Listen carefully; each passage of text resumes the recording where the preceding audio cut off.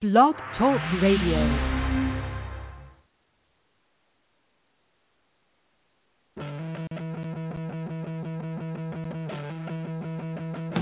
It's that time. We have the people. This is Eric from Moana. This is Priscilla Lima. This is Casey Patterson. The story in real time. We're a much better team now than we were then. I'm not looking at just this season. I'm looking at the next 4 years. You're listening to The Net Live with Barney. You didn't win, so you must not have done a good job. And DJ Roueche. I have great thighs. It's The Net Live right now.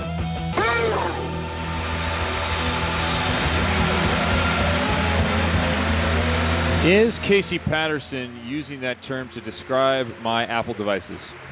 Which part? The boom part or the boom part? Did he blow up your stuff? Well, your stuff not working? I think I'm stuck. I think I'm stuck in the Apple vortex where they make you upgrade your stuff because they systematically take away function if you don't upgrade to the very next thing. And even if the very next thing is going to destroy your battery and blow up your phone, you still have to do it. I've still not done the iOS 8 update for my phone, but I did order my iPhone 6, so hopefully that'll be... I'm sorry, who are you? Welcome to the Net Live, ladies and gentlemen. You heard it. Katie Charles, back in studio. 8th grade volleyball season is finally over. 8th grade volleyball season has concluded. Little Spikers champions of the world, or what? Third place. That's not bad. That's for good. A team that barely won any matches last year. We'll take it. We celebrate silvers. I don't know about bronze, Jeremy? Bronze? We can celebrate bronze. Okay, we'll celebrate bronze. You won your last match at that point. When the 8th graders that you're playing against are 6 feet tall and hitting balls at the 10-foot line, and your team doesn't have everybody over 5'6", you're probably in trouble. Scrappy. You have to be like Jim Menges. You have to just lay it in the back row and never block. Just dig. We looked like pincushions. Basically, they just bombed balls at us for pincushions. a while. Voodoo dolls now involved? I don't understand. Yep. DJ Jeremy Roueche, Katie Charles, and myself, Kevin Barnett, here for the Net Live. Thanks for being here. We took a week off, and don't be surprised if we do it again, because there's not a lot happening in the world of volleyball outside of college. There's some good stuff happening there. And also, we're busy. Got stuff to do, man. I've got matches up the wazoo here, and I don't mean... I do mean... You were at wazoo, I do actually mean being... Say, what is your... Wait a minute. Yeah. Confused now. I got off a good one yesterday. Out of your wazoo? Working with Kim Oden, and she said, now is the time. Washington State is close enough. They need to make a move. So I said, Kim, are you telling me they need to pounce? Nice. And you were proud of yourself? I was very proud of myself. Did you try to give her a high fiver and she denied you? I then didn't know what to say for the rest because I had blown it out there and I was all set, and then I stumbled over the next 5 points. No, that's not true. But I did get a picture with their mascot. That's his name, Butch T. Cougar. Know what T is for? The Butch the Cougar. So the Kevin Barnett mascot tour of the Pac-12 continues. I've got the Oregon Duck, Buffalo Chip, which might be my favorite, and now Butch T. Cougar. So upcoming this week. Are you on UCLA Stanford and USC Stanford, or are you? No. Can you take a picture with the tree? Are you allowed to do that? I would take a picture with the tree if I had Stanford, but I will be at, where will I be? Utah this week. Mm-hmm. Utah. You just swept USC and UCLA this weekend. Did they beat USC too? I didn't look that far back. 3-0 for both of them. Wow, I saw they 3-0'd UCLA yesterday. Unbelievable. Mm-hmm. So, yeah, good for Utah, and maybe they have a chance. Maybe. Taking 10 teams from the Pac-12. I don't know. Utah, you might still be in there. So I'll get Utah this week against Washington State. That should be interesting. Utah will have to have that one, no question. And so I have to get a picture with the Ute. I don't know how you do that. Will they be there? I don't know what they have. What do they have for the Utah Ute? Is it a mountaineering man? What does the mascot even look like? A Ute is an Indian, but they don't have an Indian mascot. I don't know what it is. All right. Well, I mean, it used to be like the U with a feather hanging off of the thing was what the mascot or the symbol was. But so they're not going to do good in our I see an eagle. Challenge. They have this eagle. Ooh, I'd like to get a picture with this eagle. That would be awesome. I am so down with that. All right, well, I've never seen him at a match, but maybe he'll show up this week. He's super buff. Dude, he is ripped. So instead of assigning you to the 2 huge matches that are here, they're sending you to Utah, huh? Utah. This is how it works with Pac-12. I travel. I don't do LA matches for the women's side. Just hasn't worked out that Means way. we're stuck listening to I Al. did get the biggest match of the year. And Which one? I have Washington Stanford at Washington. Hey, can you take somebody along? Because I'd really love to be at that match. Except it's the night before Thanksgiving. I've got Al Skates, so that should be entertaining. Oh boy. Oh God. Love Al. Just tell him to not talk through every point. That would be great. I love Al. So it'll be Stories myself are and Al Skates for the de facto Pac-12 championship game. Well, assuming that Nice. they're both undefeated then. Well, even if they're not undefeated, I hope they are. They still are right now. I hope they are. But even if they're not, it will be the de facto Pac-12 championship between those two teams, the number 1 and number 2 in the nation. Good stuff. Hey, we have a good show planned for you today. We will have Nebraska legendary headband Terry Pettit join us. He led the program from 77 to 99. That would be in the 1900s, folks. did you say headband or headman? Headman. Man. Okay, I heard band. I was confused. You heard headband? Yeah. You were thinking about an opening act? Is Yeah, it a something. headband or Yeah. something? I don't know what you were doing. College Volleyball Weekly, of course, with our correspondents. Volleyball in geopolitical circles. And Matt Anderson coming home. We'll have some discussion about that. We're efforting on Matt, obviously. But, again, that's my phone freaking out right before. I'm trying to text Matt and the thing's going bonkers. I don't know. But first, we have a couple of interesting things to present here to start the show. I have a little present that I promised Jeremy a few weeks ago. Didn't This is for you, Jeremy. First of all, where did you find the Batman pillow? It's a good-looking Batman pillow, too. And first of all, it's legit nice. too. It's That's not like it's. It's not like the crappy kids one you find at Walmart. This is no, a legit pillow. No, I saw this on a little thing I got, and I thought, that is a nice-looking, like, you can put that in your living room and not be embarrassed. Yeah. Totally. And I thought, I know exactly who needs I this know pillow. who needs to have this pillow. Jeremy needs to have this pillow. Jeremy needs this pillow. You're a Batman guy, right? 100%. Yeah. It's going right here on the chair for right now. So there you go. There's your Batman pillow. You got to nice. take a picture and put it Yeah, on I will. our So what you're Facebook. telling me is y'all need to step up our brainstorming game before Christmas here because Kevin just dominated. Kevin just dominated. Yeah, you should have saved that for Christmas, Kevin. I know, Now you right? got to get me something else. The Net Live gift exchange Yeah. is coming up. What Yeah. are we in the We had to pull our names out of a hat. Like We'll have to do a white elephant one instead. There's Won't only be 3 good of us. gifts. I think we could probably. Reed and I can exchange legs because. Kelly, Come on, man. she got it right over here. What'd she say? Yeah. What did she say? What did Katie say? What'd you say, Katie? Sorry. She said there's 3 of us. Oh, that's true. That's gonna be difficult. I feel like we could splurge for the 2 gifts to each other rather than trying to white elephant that. So Jeremy, that's And then the first guessing thing. who got who what. Can you guess? Yeah. So Jeremy, that's the first thing. Congratulations on your new Batman pillow. Yeah, it's super. I'm sure Nicole Ray actually will allow that in the house. Absolutely. That will be allowed in the living room. Yeah. Secondly, I received a nice Is that a check? letter.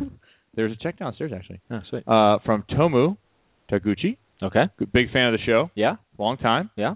Met him at some events. Yeah. And he obviously has been listening to the program because You were taking stuff out of an envelope right now, unfolding it, and about to read us something from a fan. God. Is this a first? Is this our first fan mail? fan letter. First fan letter letter. read Yeah, on air, that's maybe. what I'm talking about. Way to go, Tomu. Yeah.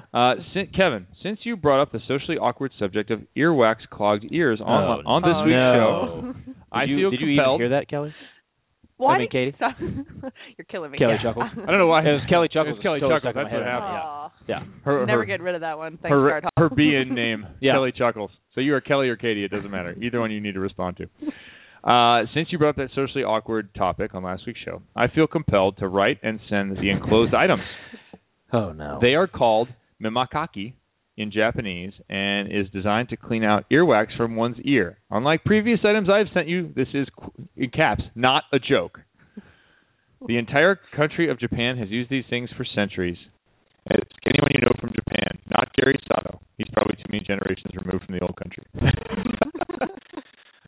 I know that Americans say never stick anything in your ears, but Americans practice using Q-tips, as you have experienced, only pushes the stuff further in your ear. Anyway, he says be gentle, take care of yourself. He says there is one for you and one for Jeremy, if he wants to give it a try. They are the same size. If you feel you need a larger one, you might want to check out 6'8 Clothing to see if they have a larger mimakaki Nice. for tall and athletic men, presumably with larger ear canals. Tell me. That is unbelievable. So here they are. First of all, the fact that somebody knows our address to send us stuff. Here they are. Yeah. Here's our, what is it? Tomokachi?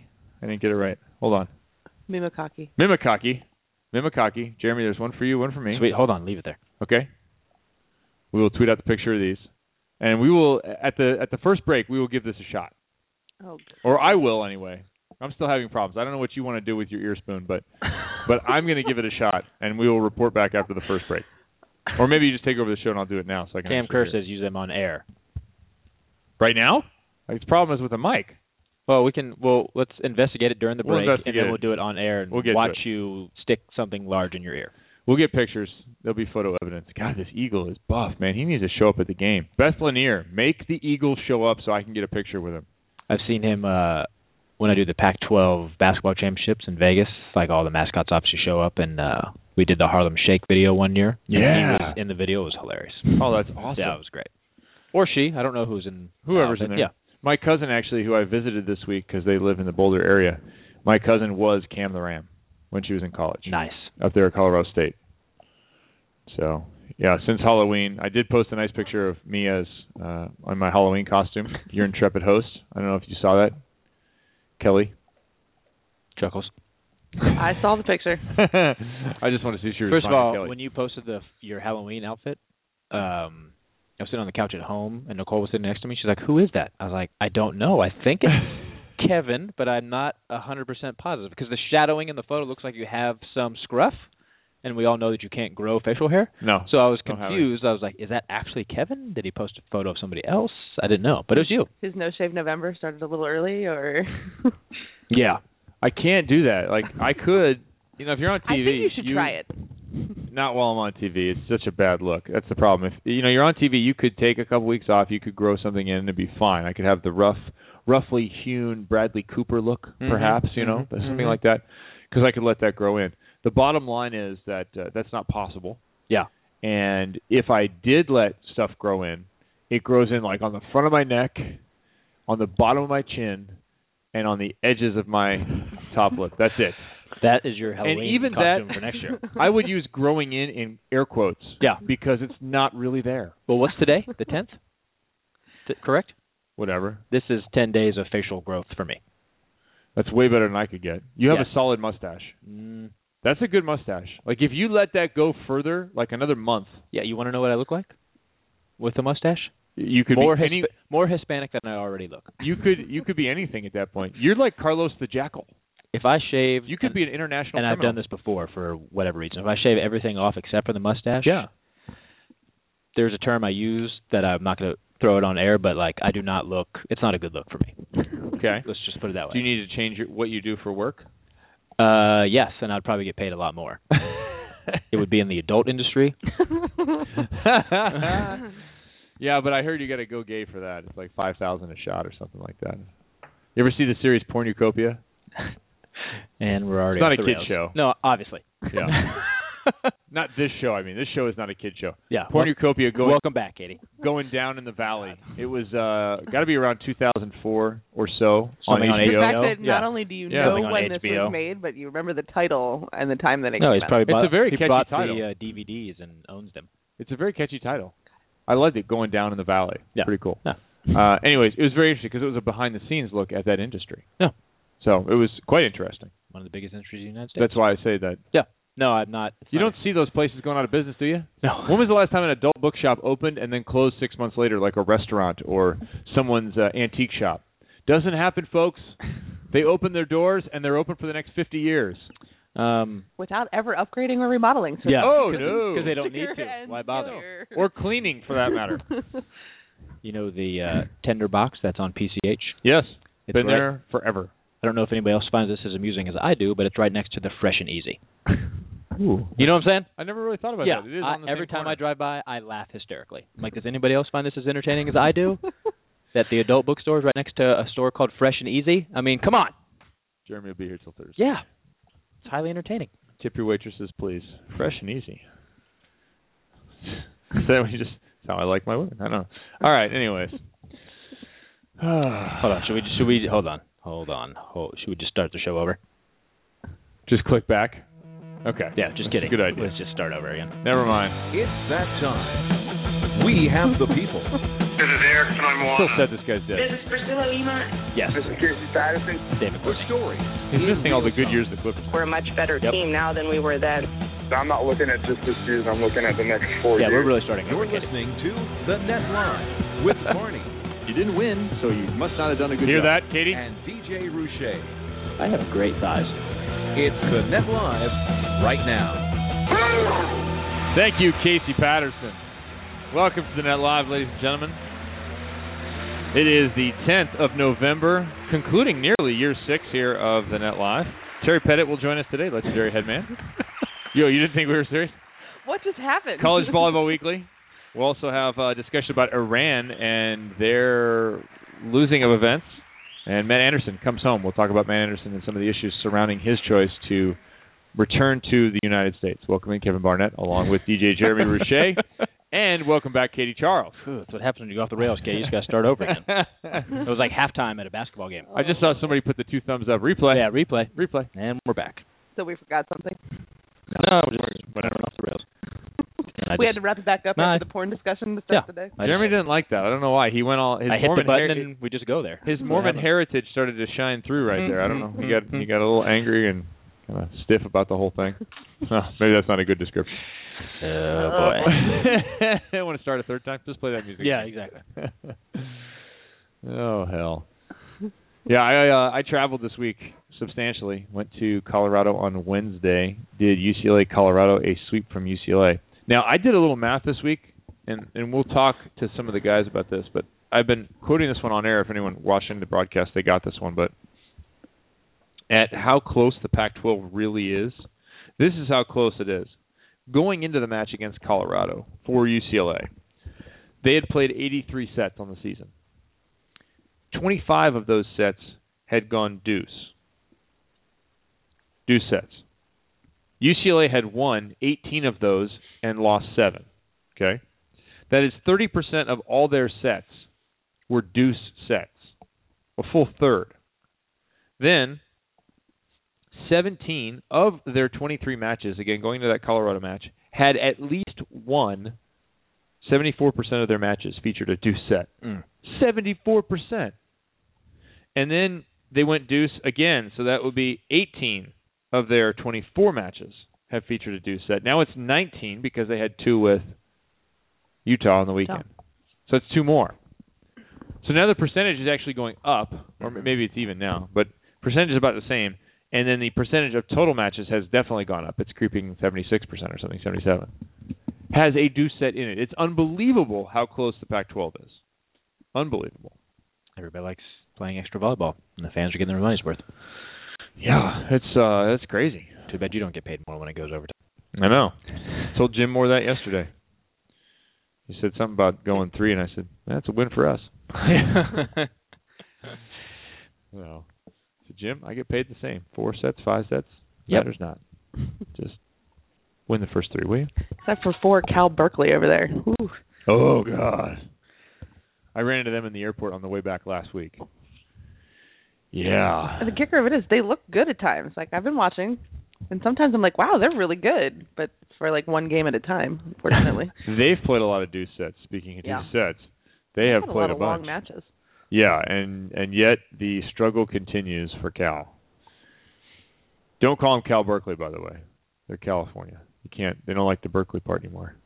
Even though... Except they're a UC system school, so they have to be identified by their city because there's like 20 of them. They're just University of California. That's what they want to be. Should we start calling UCLA University of Los Angeles? No, because that would be the opposite, right? University of California, Los Angeles. Is that what it stands for? Yeah. No. So why can't I call them that? University of Los Angeles? Yeah. University of... That's not the same That thing. would be ULA. Oh, yeah, you're right. It's not going to work. Sorry. Go back you to work on your branding. You can call them Cal as well, though, because they are. True. I like how I actually sent a text message to somebody, but it didn't actually send. That's just Matt Anderson. Time for a new phone. Matt Anderson denying your text message. That's really weird. He did it. It was like a preemptive strike. Yeah. That's crazy. All right, whatever. Let's talk about Matt Anderson for a second. Okay. I'll text him while you guys are reacting to this. Throw it out there for those that don't know. Matt Anderson decided to leave his club team in Russia. Mm-hmm. The article that I saw, a couple of people that put it out there, said in part due to depression. Mm-hmm. I have it on some good authority that maybe that side of things is overblown. Maybe it's not. We're going to try and talk to Matt himself. But Matt was citing the fact that he has played constantly for several years now, and that involves being in the United States and the pressures that go along with the national team and the travel associated with that. And immediately, and by immediately, I mean like the tournament ends and you go to your club. You're at your club within a couple of days. Yep. And immediately going to club volleyball and the pressures there. And this is a kid who continues to play well. Not even a kid. He's a young man at this point, or a man. He's playing very well for his club team. Came to an agreement with the club team that he would leave. He would abandon his contract for now. I don't know if there's a possibility to return for playoffs or something. To go home and spend some time with family. And let me say off the top about this situation, I get it. I get it. I've been there. And I understand. No matter the zeros, no matter the situation, Matt has come along at a very opportune time for the world of volleyball and getting paid a ridiculous amount of money to play volleyball. That's been good for him. He's also one of the premier players, a premier outside hitter in the world, so he's on top of that already high pay scale. So he's done very well for himself, and deservedly so. And I understand people say, oh, why would you leave that contract and this and that? I can't believe. No, dude, like your mental health matters, and no amount of money is worth your mental health. And whether that means that he is, as some of these reports said, suffering from depression, or whether it means that you're just kind of unhappy with the way things are going, and you need some personal time, you need some time to actually be a person instead of being a volleyball player, I totally understand. And Russia does not help.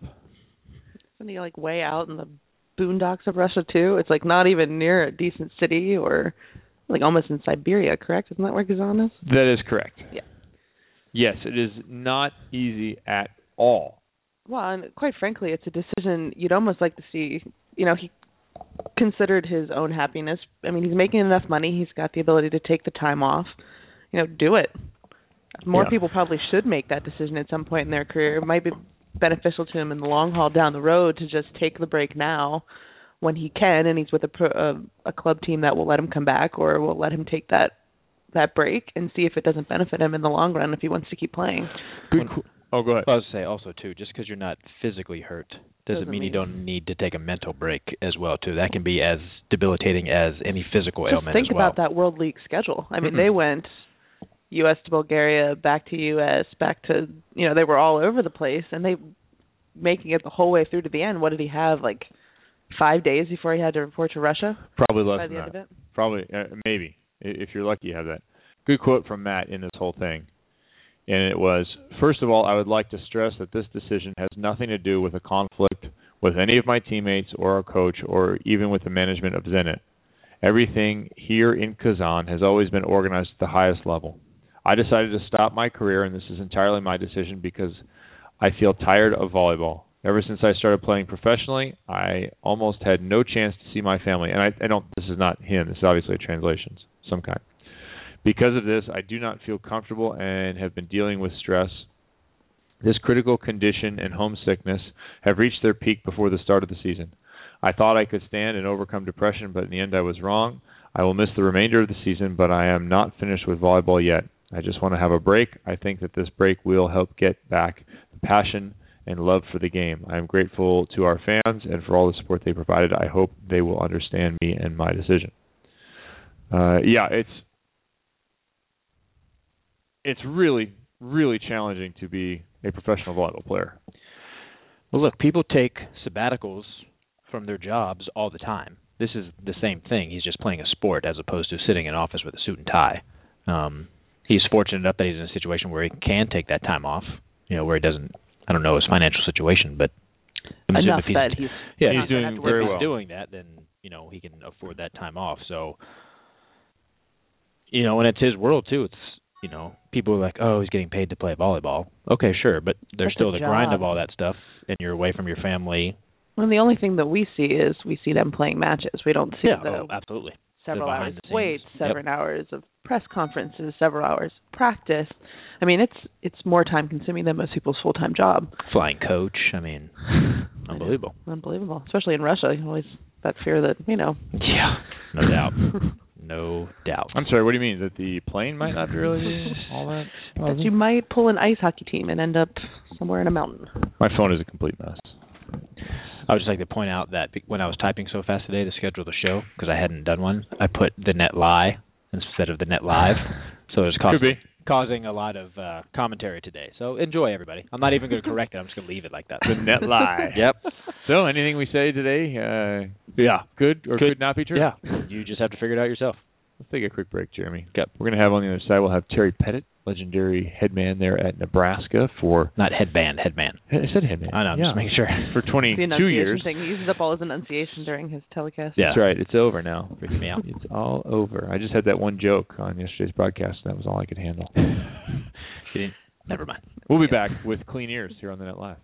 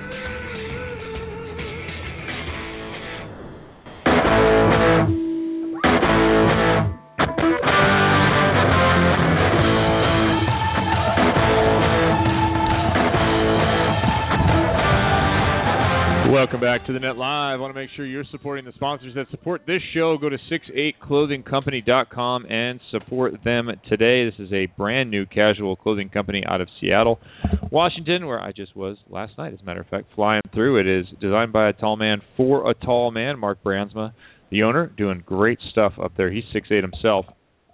And you may ask, why is it important? Anyone can make jeans longer and that sort of thing. You don't have to be a genius to figure it out, but the little stuff that makes 6'8" different. Big pockets, giant zippers, things that are not like gigantic zippers, but large enough for you to handle with your hands If you are a Willy Wonka 6'3" and factory over, zippers.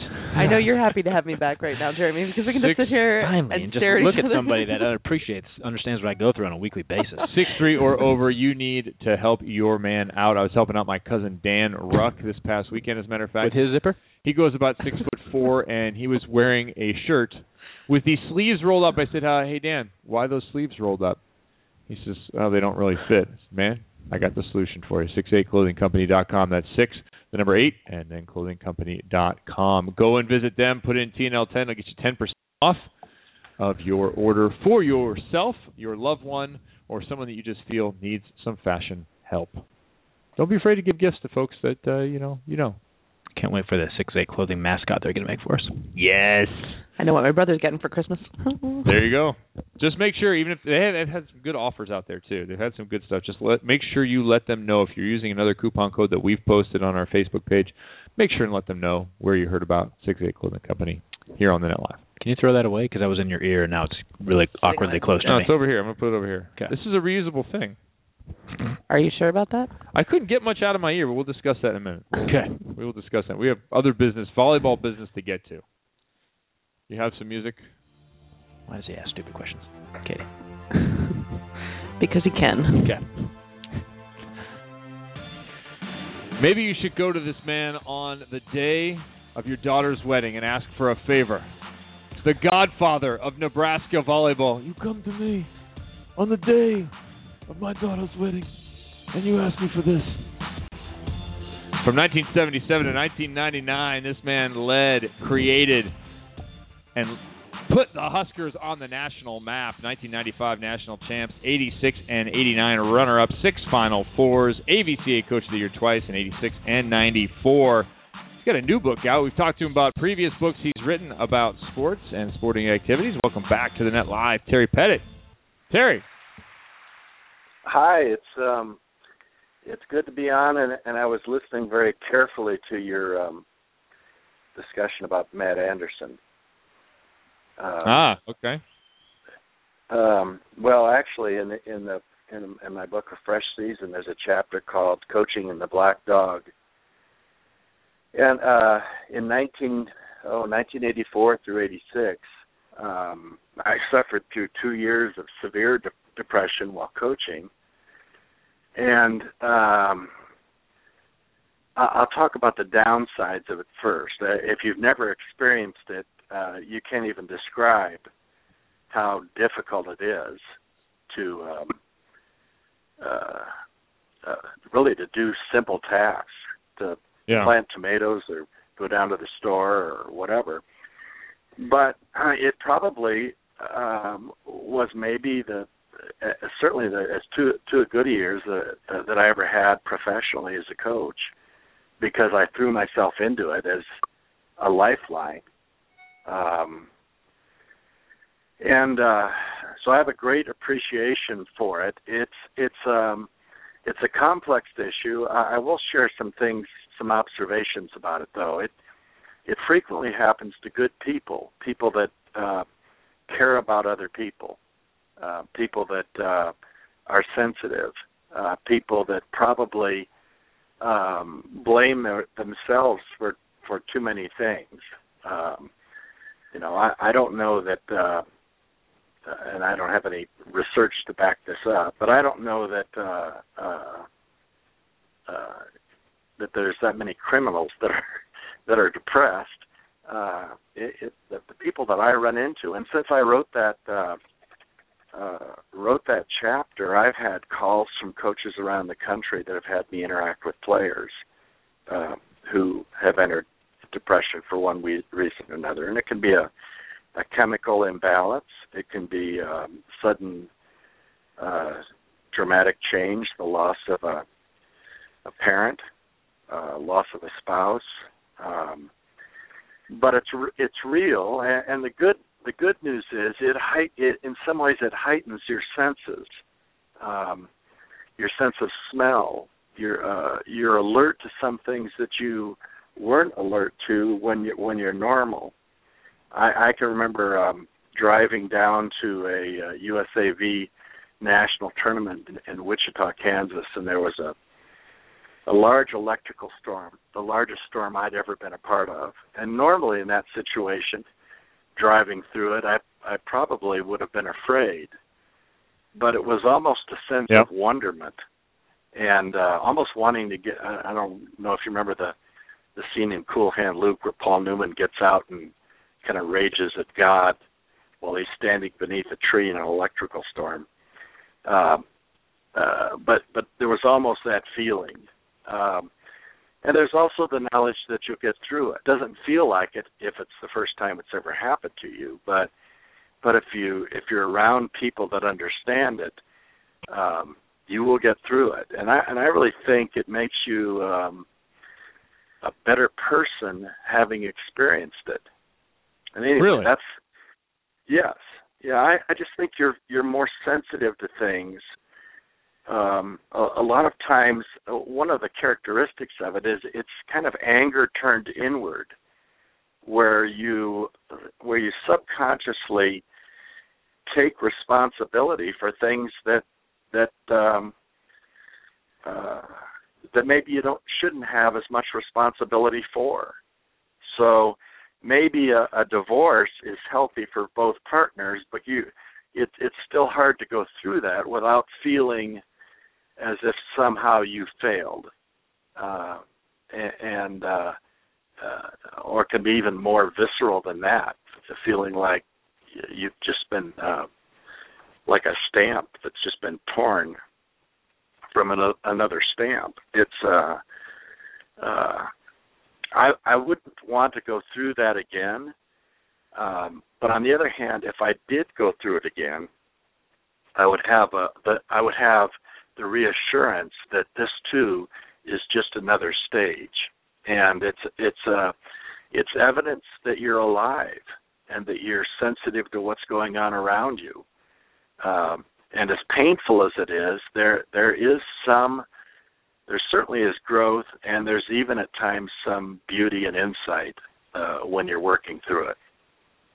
Well, it's interesting to hear that you've had personal experience with that as well. We're going to effort to talk to Matt himself about the exact circumstances and find out how much the clinical diagnosis or however the word depression got to become associated with what he's doing, and find out just kind of how he's feeling about that. That's interesting, Terry. And Terry, you spent a ton of time in this sport and have a incredibly wide experience, but you left the Nebraska program at this point some time ago. You continue to be engaged in the sport of volleyball, and you continue to write new books. You have another one out now you can tell us about. And I just wonder, what's the motivation here for you to continue to put out this information and remain engaged in volleyball?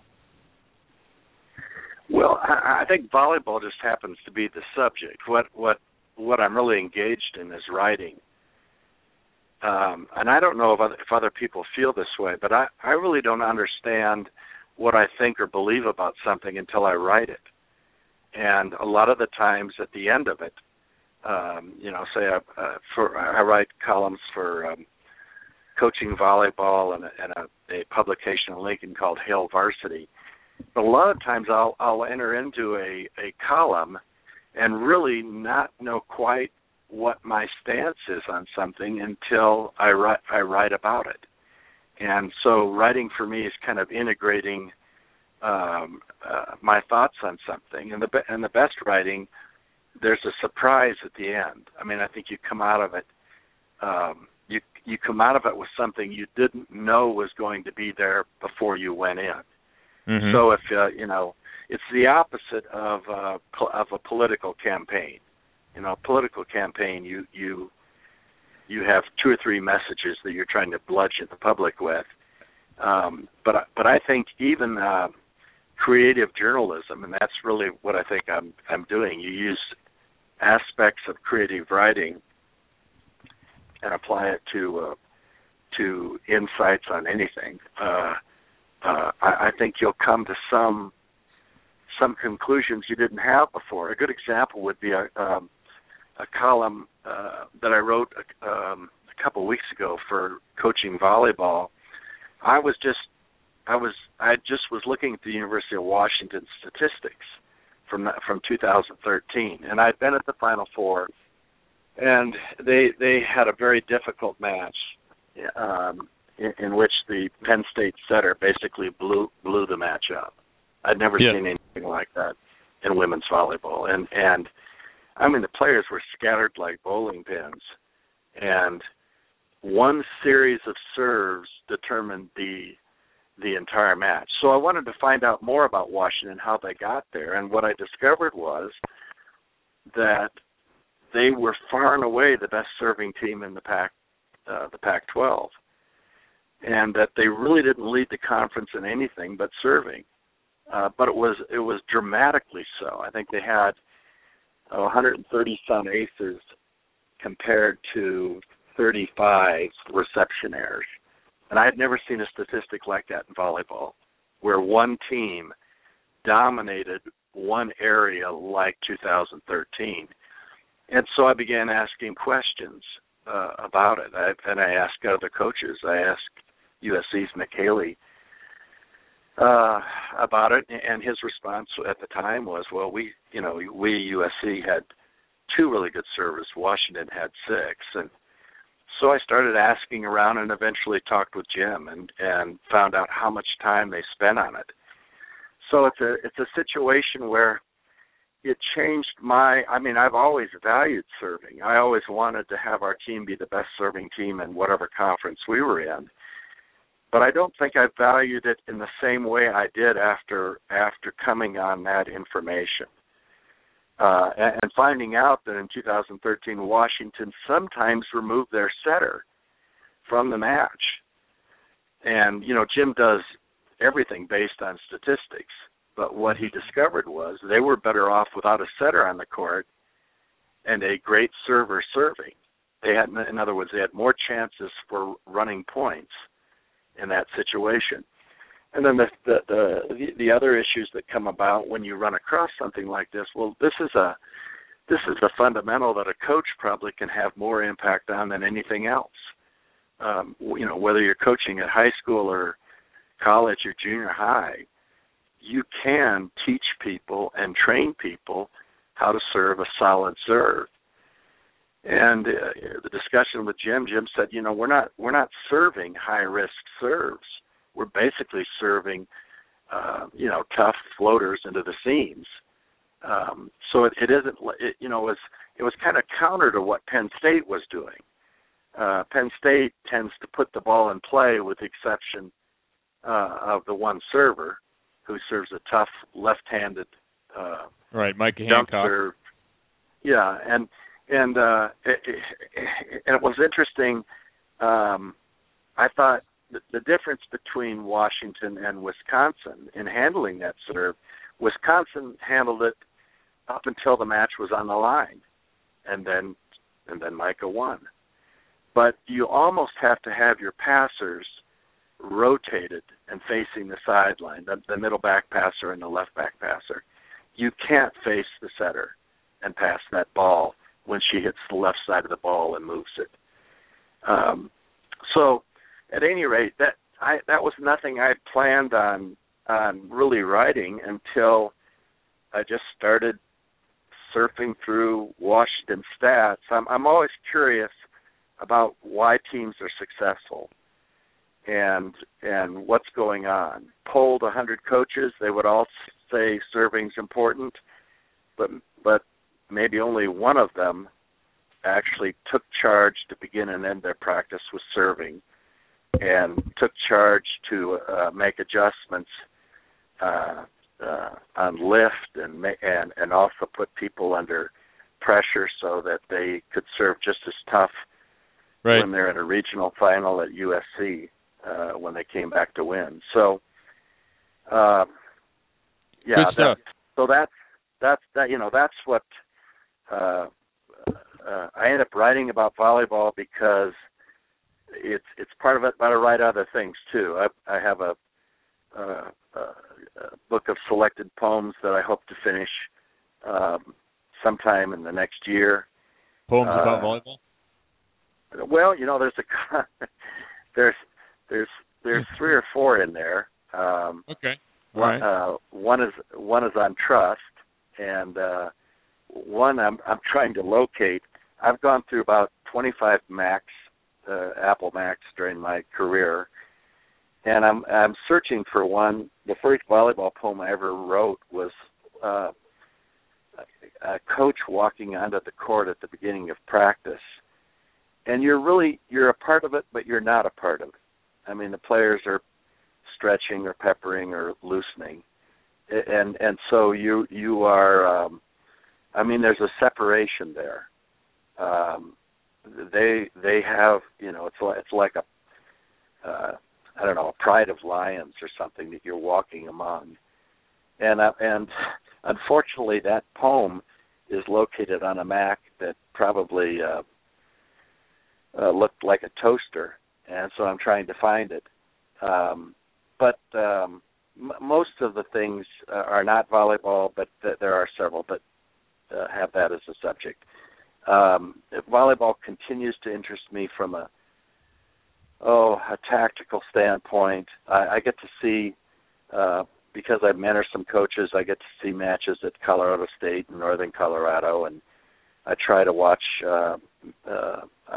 particularly quite a few Big Ten matches on television, and the game's changing and it's evolving, and it's a better game. I mean, there's no question. It's a better game than it was 10 years ago. What's not better, I think, is impacted by the liberal substitutions. What I think is happening, what I think is happening is club coaches, the big clubs that want to win junior nationals, I don't think they're training all around players. I think their focus is winning, so they don't let a kid who's 6'5" out there play all the way around. And so by the time those kids come to college, now nobody's asking. I'm exaggerating this, but I think most coaches aren't asking, can this kid pass? And let me ask you this, Terry. Along those lines, let me ask you this. I think there are kind of two different types of coaches. It seems to me there are programs that utilize players, and there are programs that teach players. There's teaching programs and utilization programs. Do you think most coaches, you could fairly well fit into one of those two categories? See, I think the substitutions has pushed coaches away from developing to utilization. Okay. And for several reasons. I don't know if you've read the book, and I can't think of the title of it, but it's on the brain. But every major leaguer that's not a pitcher on the Los Angeles Dodgers has vision that's 20/15 or better. I mean, think about that. In other words, if you're in the Dodger organization and you work your way to the majors, your vision is at 20/15 or better. I think vision plays a major part in passing a volleyball, tracking a volleyball. I'd agree with that. Yeah. Okay. So, can you develop? Yes, but only if the person you recruited happens to have better than average vision. The great hitters, Ted Williams and people like that, had 20/10 or better. That's 1 in a million. So I remember Sue Woodster saying, I could pass from the day I walked onto the court. She had vision. So the question is, how many coaches are going to club tournaments and saying, does this kid have great tracking ability? They're not. What they're saying is, what's her standing reach, and does she have arm speed? So what you're seeing is a lot of misfiring. And there may be a couple teams out there that I think Washington is playing their outsides all the way around. But for the most part, people are using their 15 subs with the libero, and so it's not, in my opinion, it's not a pretty game, not as pretty as it could be. So if you're going to a juniors tournament to recruit, you're going to carry an eye chart with you? That's the first question to a kid here. Can you see this? How about now? I'll tell you what. Well, I'd say 70% of the players I recruited I'd had in camp. I'd sent invitations to, and most of those players were from the Midwest, but there were others from Texas and Hawaii and whatever. And if I thought that was important, we'd be testing we couldn't just test potential recruits' eyes, but we would find a way to get some information on that, to find out whether they could track, whether they I mean, you'd be foolish not to. Right. If you can identify that as a factor, then you have to go after it. Terry, I want you to tell us about your new book. We've mentioned some of your books before here on the show. You mentioned you've written a new one. Give us the topic, the substance, and well, kind of the one that came out early next year is the one I'm still working with, and it's a fresh season, and about half that book deals with subjects that I deal with in coaching volleyball. The signature chapter, and it's about 30 pages long, is in how a building impacts a program. And in this case, it was the Nebraska Coliseum. Mm-hmm. And how so many architectural details influenced what was taking place. One of the reasons in my mind that the Big Ten is I think it's led the country in attendance 7 years in a row, is that all but one of the schools has a dedicated volleyball facility that's in proportion to what's taking place. So you could have a great team, but playing in a 15,000-seat basketball arena like Iowa was, it's pretty hard to create an environment that people want to come to. And one of the reasons that Nebraska and Illinois and some teams got off to a head start in the Midwest was they were the first ones to have a dedicated facility. I think I don't know the Pac-12 as well. I know Stanford plays most of their matches in their basketball facility. They used to play in Maples. Yep. Yeah. They used to play some in the smaller facility. I always felt that it was a disadvantage for UCLA to play in Pauley, despite the history and all that. I think it's a game that is much better served with an intimate environment. Even if you're 25 rows up, you really can't appreciate the speed of the game. But in this particular chapter on the Coliseum, that building, built in the 1920s, and it is still probably the best building on campus. It was built at a time when you didn't, everything's value engineered now. So you remove art, you remove certain materials. Well, that building was built along classical lines so that people are in proportion to the building. And when you walk in and sit, you feel important. Yeah. You feel like you're watching a stage. Now, Nebraska's done a wonderful job and spent millions of dollars to do it, to transfer that feeling over to the Devaney Center, where they're now averaging, I think, 8,400 a match. Right. Although John tells me the difference between the two facilities is that he felt the Coliseum intimidated teams.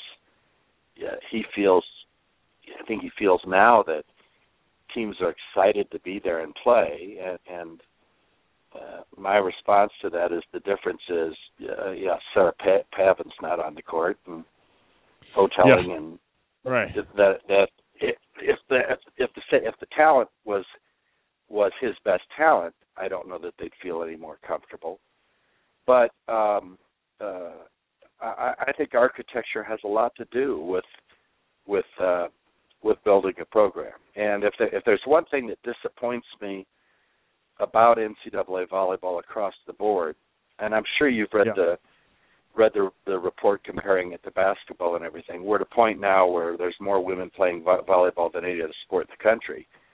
We have an opportunity here, but the only conference that has really taken advantage of it to any significant degree is the Big Ten. And I think there are reasons from that, but I mean, here's another example. prior to the Big Ten, Nebraska was in the Big 12. And there were 2 or 3 top teams, and then there was everybody else. We made a move in the mid-1990s to go to Wednesday, Saturday. That changed the conference. All of a sudden, Kansas State, Kansas, Missouri, those teams got good. And they got good for a couple of reasons. One was, if you're Stanford or USC, you probably have, on a 12 scholarship roster, you probably have 10 players that can play. If you're a developing program, you might have 6. And if you only have 6, you better not be playing back-to-back. It's much more difficult on the team with less talent. Right. And then what's just as critical, if you're a developing program, so let's say West Virginia just came into the Big 12.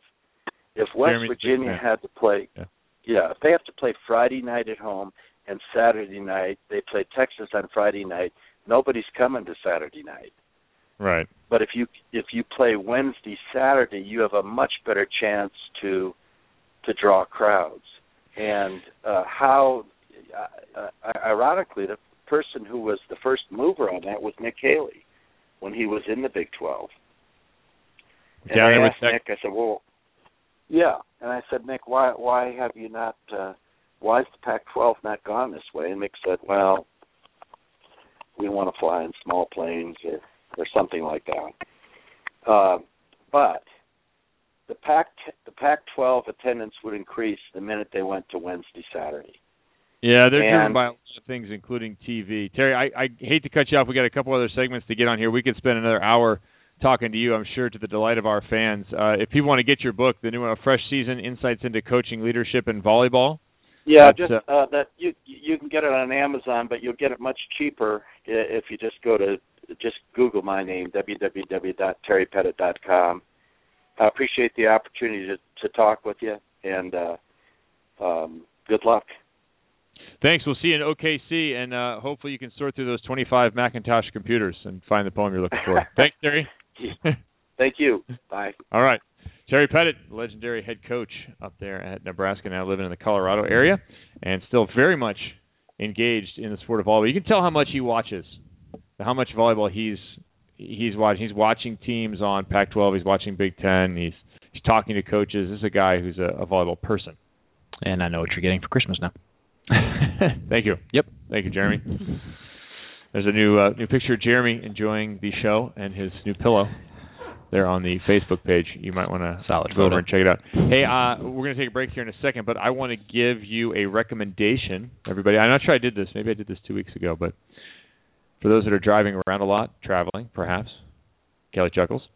If you are flying about, I want to recommend Serial, the podcast. Serial, not Cereal, not Chex Mix. No, not Tricks. So not like My Fruited Loops? No, like serial as in a serial killer. Okay. But Serial, it's not about a serial killer. It's actually from the producers of This American Life, and it's about Sarah Koenig's investigation into a particular case. It's quite interesting, extremely well done. I highly recommend it. New episodes come out on Thursdays. I think we're 7 episodes in, maybe. So if you're traveling around, that's a good way to kill off some time and really get intrigued by this case. And they're finally this week getting to the part that I've been wanting to hear about for several weeks. I've been wanting to know about this guy, Jay. I want to know what his role is in this whole thing. So Serial podcast, check it out.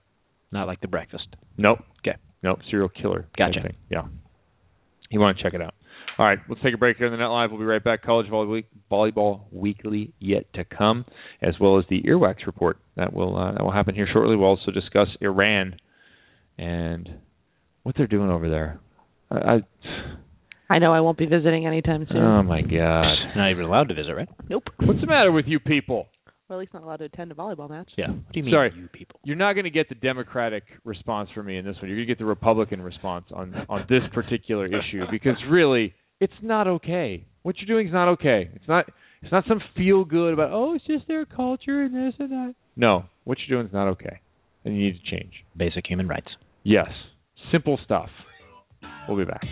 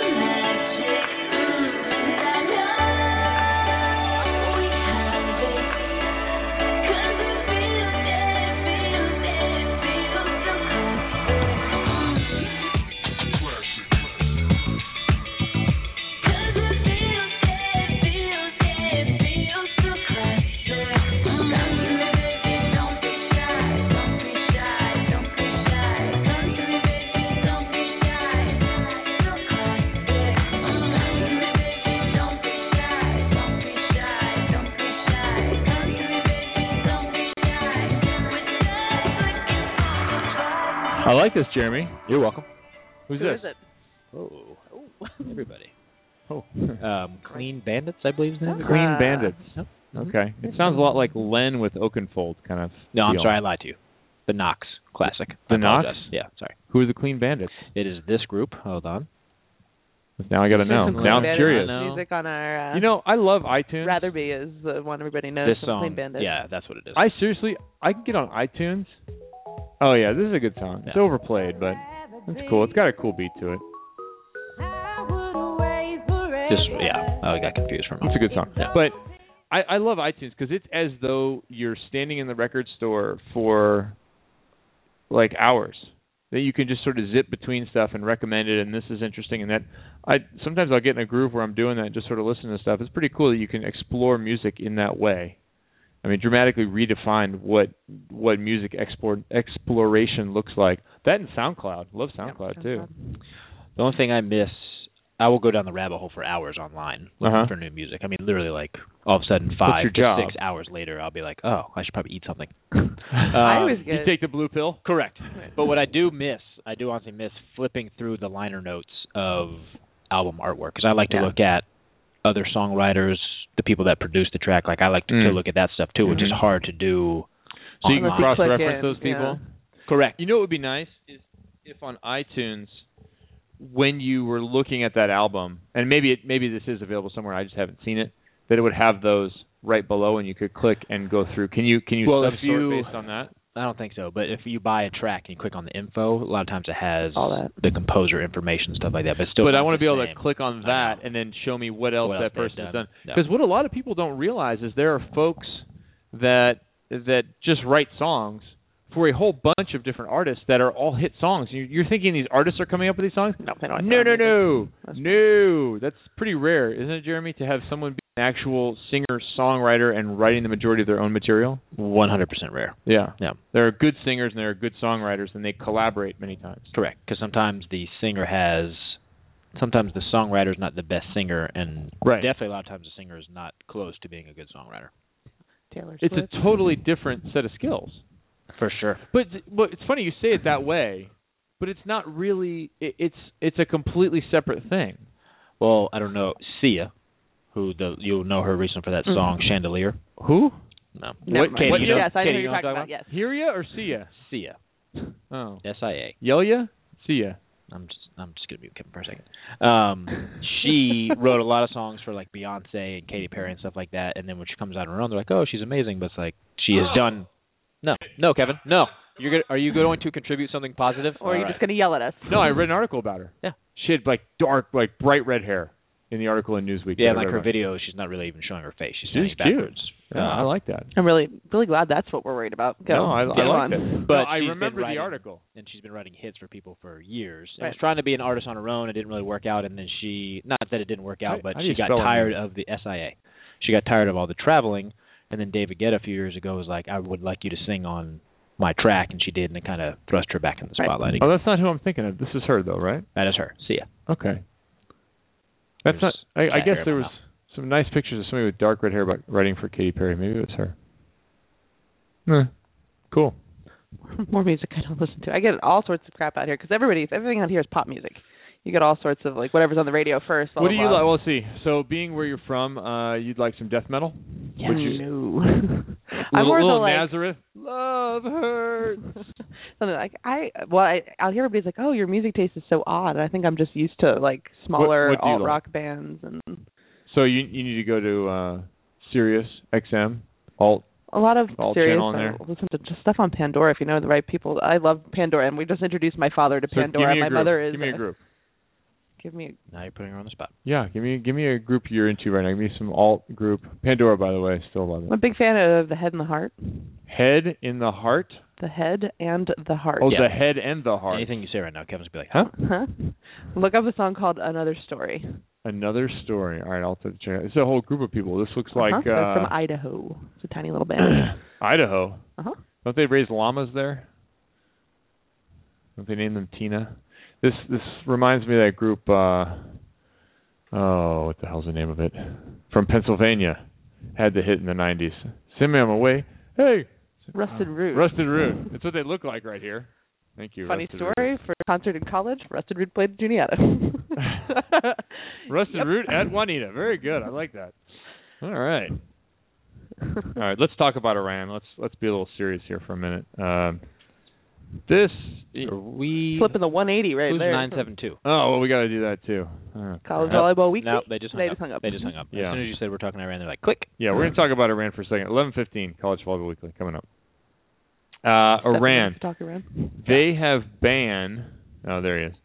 They have banned women, and this isn't just volleyball, but from attending volleyball matches held in Iran. Now, mind you, it was a male match.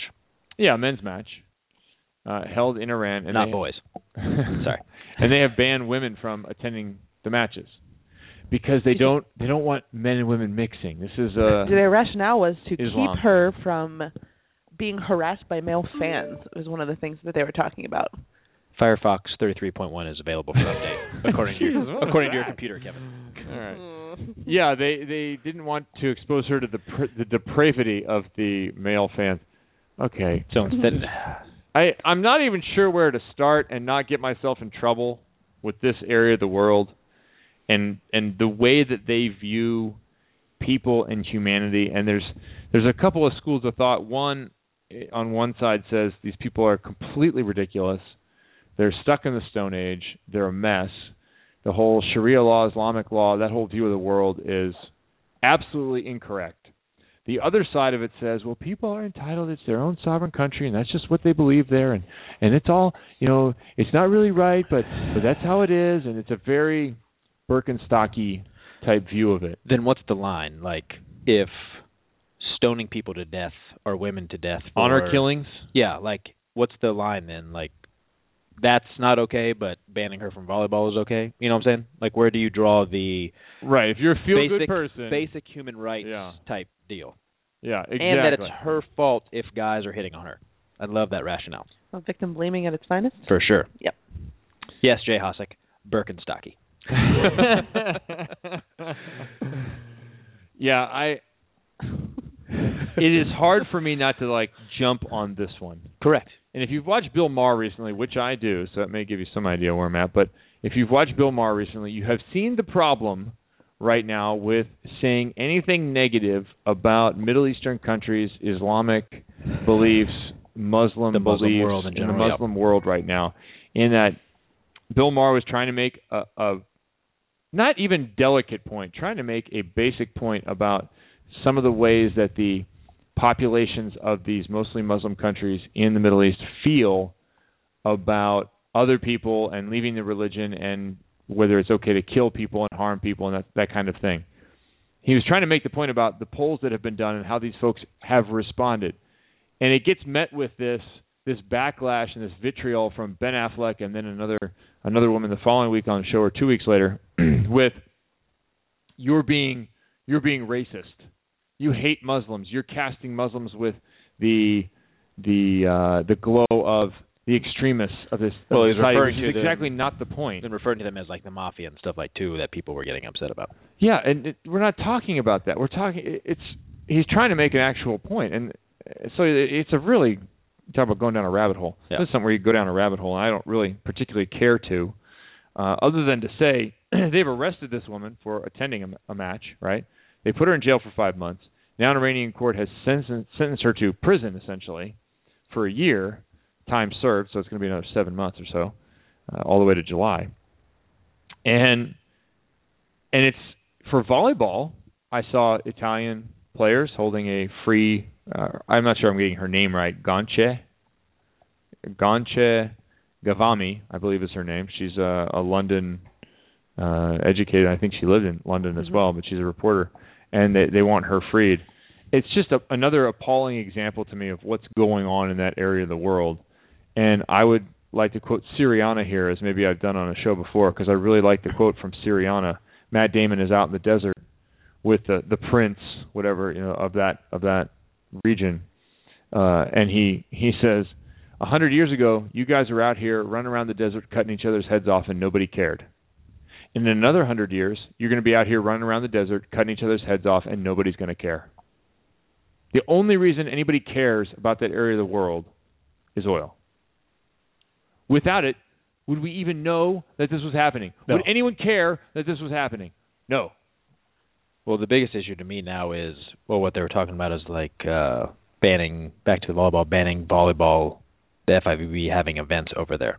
Well, that's what's happened. So with the furor that has gone on, the FIVB has said that they're not going to allow them to host underage stuff, which they have been doing. They were supposed to host the U19 championships coming up next year. They've taken that away. And I love the quote from the Iranian head of volleyball. He says, we don't know the real reason why this has happened. We are awaiting the real reason. Yeah. Okay. The real reason. But then the FIVB is still going to allow Iran to host World League next year. And mind you, their team has been rising. Their team is very good. I'm totally impressed with their team. And he said, the FIVB has said, the fixtures are already confirmed, so we cannot take those matches away. That's a cop-out. 100%. You could take those matches away. 100% you could take those matches away. There's plenty of other countries that would happily take it. Get some courage. Well, and look, that team was just here recently, and, Spra had nothing but great things to say about them and their experience here in the United States, and I'm sure, we're not saying that the team feels this way, that women shouldn't be allowed in, but then you feel bad punishing. I feel bad punishing athletes for certain political things, but when people can't come to your match, somebody needs to be punished. And the fact that they're having World League next year really bothers me. They're punishing for other things, but you can have this one last thing, and maybe it'll be swept under the rug. That's how I look at it. Right. They'll release her, and they'll go. This is an issue that's so much bigger than volleyball. And you can delve into so much of the geopolitics of oil and human. Well, the other thing too for World League, rights and those kinds of things. The other countries' teams, if they come together and say we're not coming over there, that's possible. They will change venues. No, it's possible, and you could boot Iran out for what they're doing. Yep. But you're dealing. Okay, we're talking about one volleyball match. You're dealing with something that is so much bigger than a volleyball match. This is not a for sure volleyball problem. This is a problem that is far bigger and, quite honestly, not solvable by the sport. So it's a weird position for the team. But you can start somewhere. It's always got to start somewhere. And for some reason, sports and political actions, civil rights actions, like those things, like sports kind of bring that stuff to the limelight sometimes. Right, you can bring attention to it. Yeah, like if she got kicked out of a grocery store, we're not going to be hearing that in the volleyball world. Well, these are countries where you don't let women drive. You stone people to death. No. There are honor killings. People throw acid to the face of women routinely. Routinely! It's one more reason not to go there. So the Net Live is not going to Iran for World League next year? We will not be in Tehran. I will take that off of my calendar. The Net Live Tehran. Take it off your calendar. Yeah. It infuriates me the way that they treat people in that region of the world and that they think it's okay. Infuriates me. The reasons for which they do it, too, also gets to my own political leanings, my own human beliefs in religion and so on. Makes it even worse. Because they justify it in I think about religion. That stuff sometimes. Ridiculous. Go ahead, Katie. We do a pretty horrible job of justifying what we do to women in this country, too. So agreed.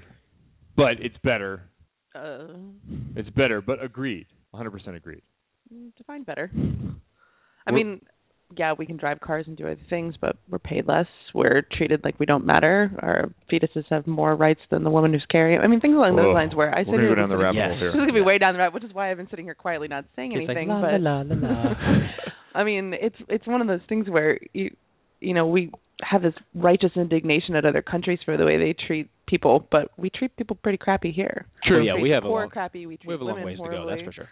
And we're not stoning anyone in the square, though. We're not holding public beheadings. That's true. We're not cutting people's hands off. I'll email you an article later about how we treat women in the United States in some facets. You'll be interested to read it, I think. Well, I'd like to talk about the way I'm treated around here by my wife. Let's talk about that. Oh, now we're really out of the... No. No. She's in the car driving home right now. Oh, no, you didn't, Kevin. I'm sorry. Yeah, exactly. I was just joking. I come next week. Jeremy's like, "What's with the cast?" Like, I fell down the stairs. I tripped at the top of the stairs. No, there's plenty of work to do. This is something that strikes to my personal dislike in so many different ways of the way things are run there. Well, if it leads to a bigger discussion of women's rights as a whole, I think it's horrible, and I think it stinks that this happened. And for volleyball to be tainted by something like this really bothers me a lot. But when does it become more than us just sitting here saying, "Oh, I don't like that"? When does an action happen in terms of, does the FIVB ever take a stand, or does USA Volleyball say, "Hey, we're not going to Iran for World League," or, when does we say, "Oh, we don't like that this happened in our sport"? Oh, too bad. Well, we're going there anyway. So no, that's like I said. It's the other people have to put pressure on you for change. So it's the other countries that have to say, "We're not sending our teams unless you guys change. We're not sending everybody." Because really, let's be honest, money talks. We could affect with people's money. We could have a whole other tournament. I mean, there's teams that don't want to go. I mean, first of all, who wants to travel to Iran for a World League? We could have them here at the home court. Somebody will step up. There won't be any fans because it's the U.S., so nobody will show up. But other than that, Guard Hop will be there. Kudos to the FIVB for doing something, but you need to do more. You can do more. Quit wussing out. Well, and if the FIVB won't, then the member countries should.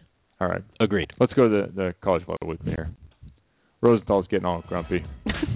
Getting text messages over there? Yeah.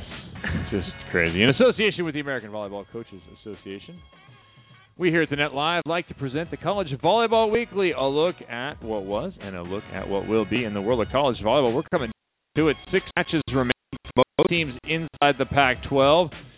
6 conference matches to go, and it will be on. The field of 64 will be set, and the journey to Oklahoma City will begin. Let's bring in our correspondents. We have Brandon Rosenthal and Vinny Lopes. We only have one right now. Well, we have Brandon Rosenthal. Vinny Lopes will call in a second. Hold on. Here we go. There we go. See, we can count on Vinny. All right. Here we go. What's up, gents? Hey, guys. How are you, boys and girls? Or girls All and right. boys. I should have said girls and boys with the way that conversation was going.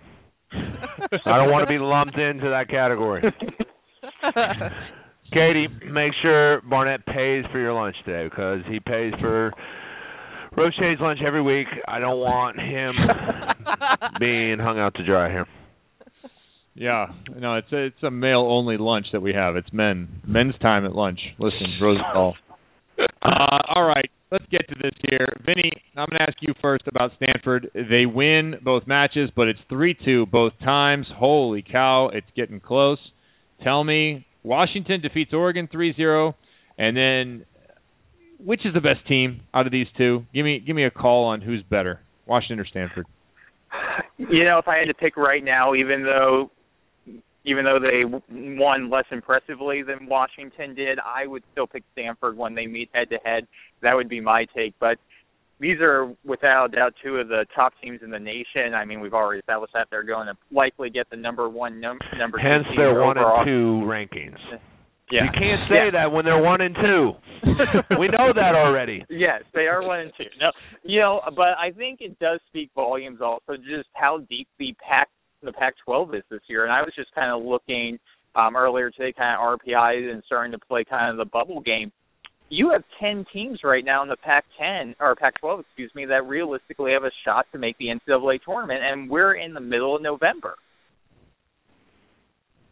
All right, the match against Arizona State, 25-11, 25-16. First 2 sets go to Stanford.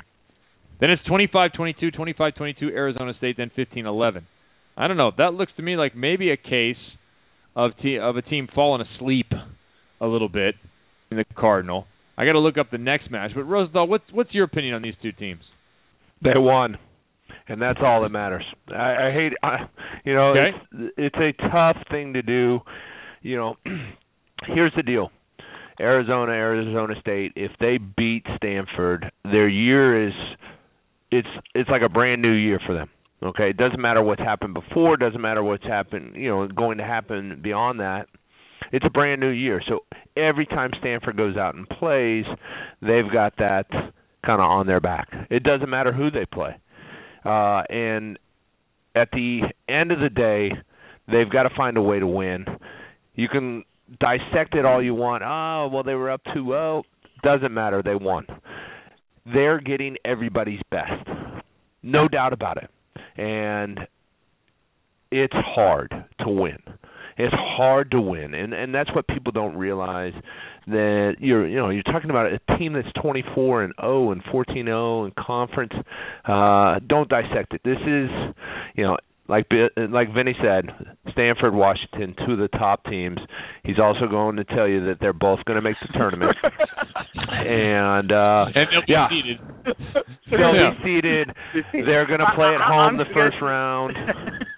What else? Hey, he's probably also going to predict a first-round win by both of them. How about this? Regardless of who they play. That's pretty bold right there. That might be a little too soon to make that prediction. But all right. We'll wait for the exit polls to come back. Listen here. I have a question though, Vinny. Seriously, we've seen a lot of Stanford being 24-0, Washington being 25-0. Right. What we haven't made as much of in recent times is that Florida State is 24-0 and 11-0 in the Atlantic Coast. In the ACC. Yeah, it says 11-0 here. But whatever. They're undefeated, okay? They've won 24 matches in a row as well. Are they being undervalued, or are they valued just fine, and we're looking at what Washington and Stanford are doing because of the conference they are doing it in as something extra special? Yeah, I think that, Florida State's receiving tons of respect. I think they hit the nail on the head right there at the end. We are enamored right now with this whole thought of, this great showdown at the end of the season between Washington and Stanford. And, because of that, we're maybe not paying as much attention to Florida State because of the conference that they play in, even though the ACC is still a really good conference. It's not the Pac-12. So from my standpoint, I think that we're paying a lot of respect to Florida State, but it's definitely not getting all the hype that the potential showdown that Stanford and Washington's receiving. I'm looking at Texas. We didn't get to hear from Eric Sullivan this week because Texas has been winning, so we don't talk to him. Only when they lose do we get anyone on the show. That's why he's only listened to the show once, right? That's right. We've got two Big Ten teams up there, Wisconsin and Penn State. Rose, if you take these, let's say, top 6 teams here, you're looking at Stanford, Washington, Florida State, Wisconsin, Texas, and Penn State. And we played a round-robin tournament. We throw them into a pool of 6. How does this go? Who wins this thing if it's a 6-team tournament? If it looks like the men's tournament and you just took the top 6? Yeah. My vote would be for Penn State. I think they've been there more times. I think, again, we talked about this last year. It's hard to look at this week because Penn State played the bottom part of their conference. But if you look at what they do, the score-wise, the last time they lost a set was, mid-October. Penn State's the team. When they get into this time of year, you watch their scores. It's not going to just be, that they're winning.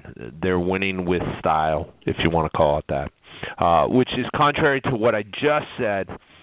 But over the past couple of years, this has been their trend. I told you guys this last year. About this point, with 4 or 5 weeks left, I said, look at what Penn State's doing score-wise. That's a team that's building to the end. And but again, I don't think you can go wrong with any of these teams. I think, going back to what you asked of Vinny, Stanford, Washington State deserve to be there. The Pac-12 is better than the ACC. ACC is a great conference. I think they are the 4th best conference in the country. Okay, behind they might even be working up into the 3rd. You've got you can argue Big Ten, Pac-12. Now, even if you're the 4th best conference, that's great. But what if I take the Washington State Cougars and I put them in the ACC? Do they win the ACC? Yes. Okay. Washington State? No. Yeah, I'm sorry. I thought you said Washington. No. I was like, no. Do they compete? Yes. For the championship. Yeah, they compete. You're talking about Florida State at 3, North Carolina at 8. You throw Duke in there. Where's Duke? Duke is middle of the pack somewhere here. 25th. Then you got. I understand your choice of Penn State, but how good is the Big Ten? If you're looking at the way things have been going in that conference, the traditionally strong teams aren't doing so hot. Yeah, and, True. And Kate, that's a great point you bring up, and you even look at the RPI and some of the results that are coming out right now. This might be one of the lower years in terms of the number of Big Ten teams that make the NCAA tournament. I mean, how crazy is it? Right now, Purdue's a bubble team. After that loss to Iowa, Purdue is going to basically need to win at least 4 of their 5 remaining matches to remain in the hunt. And you're looking at the Big Ten potentially only getting 4 to 5 teams in the NCAA tournament this year if things play out a certain way. You know, Michigan State, Minnesota have been staples in the tournament the last couple of years, and none of them look good right now. Yeah. I mean, I'm looking at Duke's schedule here, and just to make the point about, I think the Pac-12's gotten better this year, and while you may be the 4th conference, I'm looking at the schedule here, and there's not a lot of notable teams in Duke's schedule in their wins here. I mean, they lost to Stanford, they played Stanford, they lost 3-1. Michigan is on here, Michigan State, and they split those both in 5. But past that, I'm not enamored with what's going on. No, I agree with you. What I'm saying is, though, you asked me, does Washington State win the ACC, and that includes Florida State, right? Yeah. Okay, no. How is Washington State going to beat Florida State? Yeah. I shouldn't say that. I shouldn't. The way I've seen Washington State, I've not seen Florida State.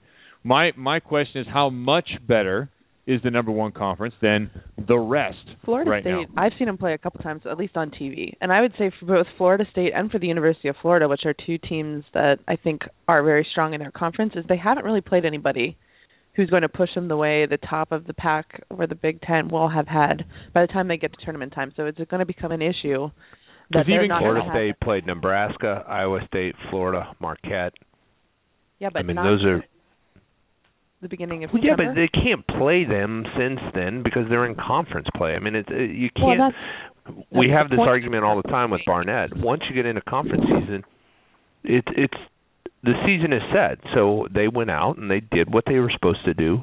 You know, before they beat people from the Big Ten, they beat people from the SEC. Not only the SEC, the top of the SEC. They beat Florida, LSU, Auburn, Texas A&M twice. You know, and now they're undefeated. All right, I'm looking here at Florida, and they beat SC, but SC was a complete mess. It was September 12th.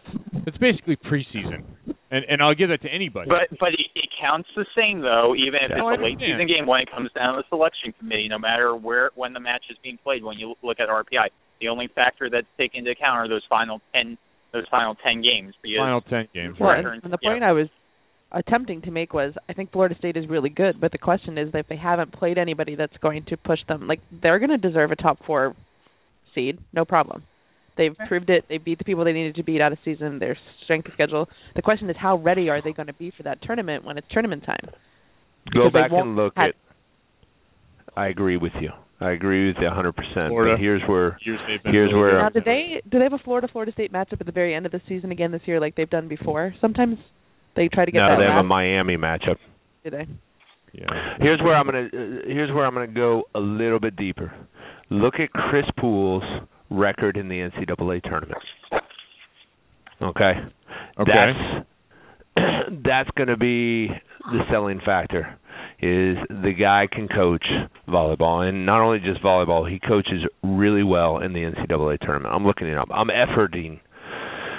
I'm not trying to devalue Florida State at all. I'm asking the question: conference strength versus conference strength. Because you can only play who you have.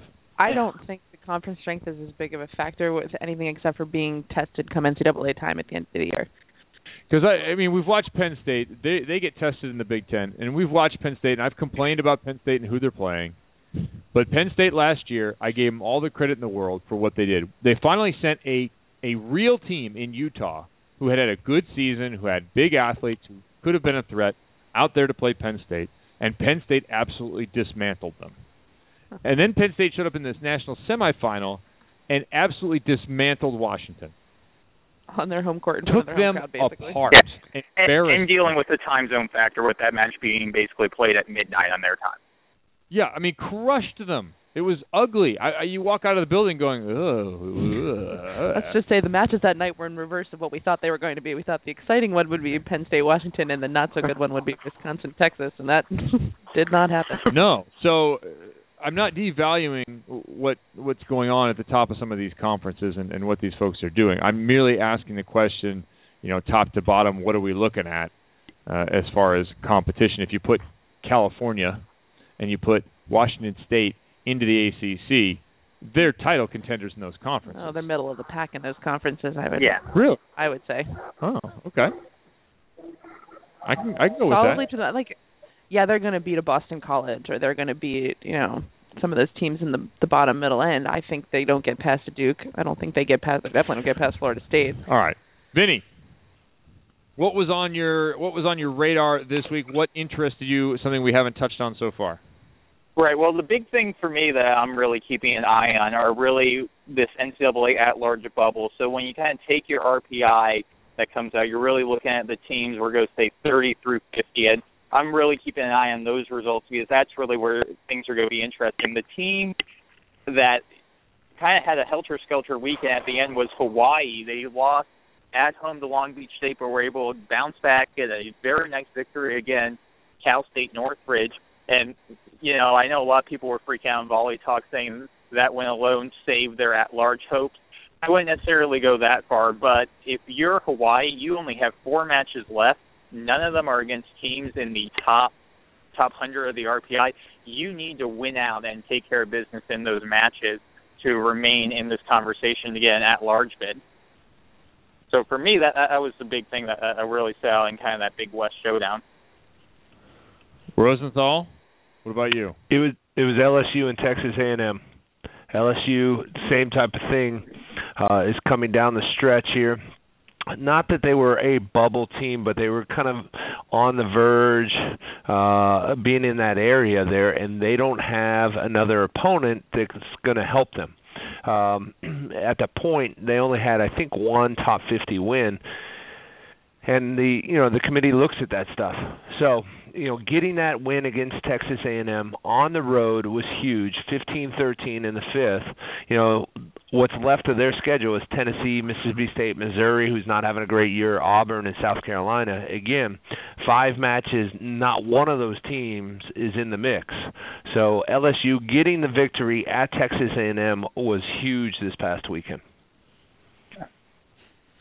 All right, what about this upcoming week? Vinny, what are we looking at? For me this upcoming weekend, I think one of the big matches in the Midwest I'm going to want to keep an eye on is going to be that Ohio State-Illinois game. Ohio State's floating at about 22 right now in the RPI. They want to get a statement win to possibly put themselves in contention to be a top 16 seed for the NCAA tournament. So I think that's going to be really interesting. I'm also really intrigued to see Cal State Northridge, not only this week, but continuing down their remaining 6 matches. They had such a great start to the season, got that huge victory at home against Hawaii, but since then they've lost 4 of their last 5 matches. They're plummeting in the RPI. They're on that at-large bubble right now, so I'm really, really intrigued. And then sticking on the West Coast as well, the other match I'm really going to be intrigued to see here this week, it's midweek, is going to be Loyola Marymount versus Santa Clara. 2 teams that are, once again, right on that at-large bubble. It's going to be really interesting to see what happens when they play them each. Way to go deep on that one into the WCC. Very, very nicely done, Vinny. Rosenthal. It's Florida State. Florida State goes on the road, takes on Duke and North Carolina. Back-to-back days, so again, 13th and 14th, it's going to be a tough test for them. It will be interesting. I think we'll know a little bit more about Florida State after this weekend. We're talking about, getting pushed. Staying in the Southeast, you got to look at the matchup of the year for the SEC on Sunday. It's Florida going to Kentucky. Should be an interesting one, just kind of like the Pac-12. Stanford and Washington only play once. Florida and Kentucky only play once this year. So it should be interesting. What's interesting about even delving deeper into this matchup is the fact that Florida plays a midweek match at home and then has to travel to Kentucky, whereas Kentucky plays a Friday night match at Ole Miss and then has to come home. So the travel schedule right here is going to come in play. Unfortunately, too, for volleyball and the growth of it,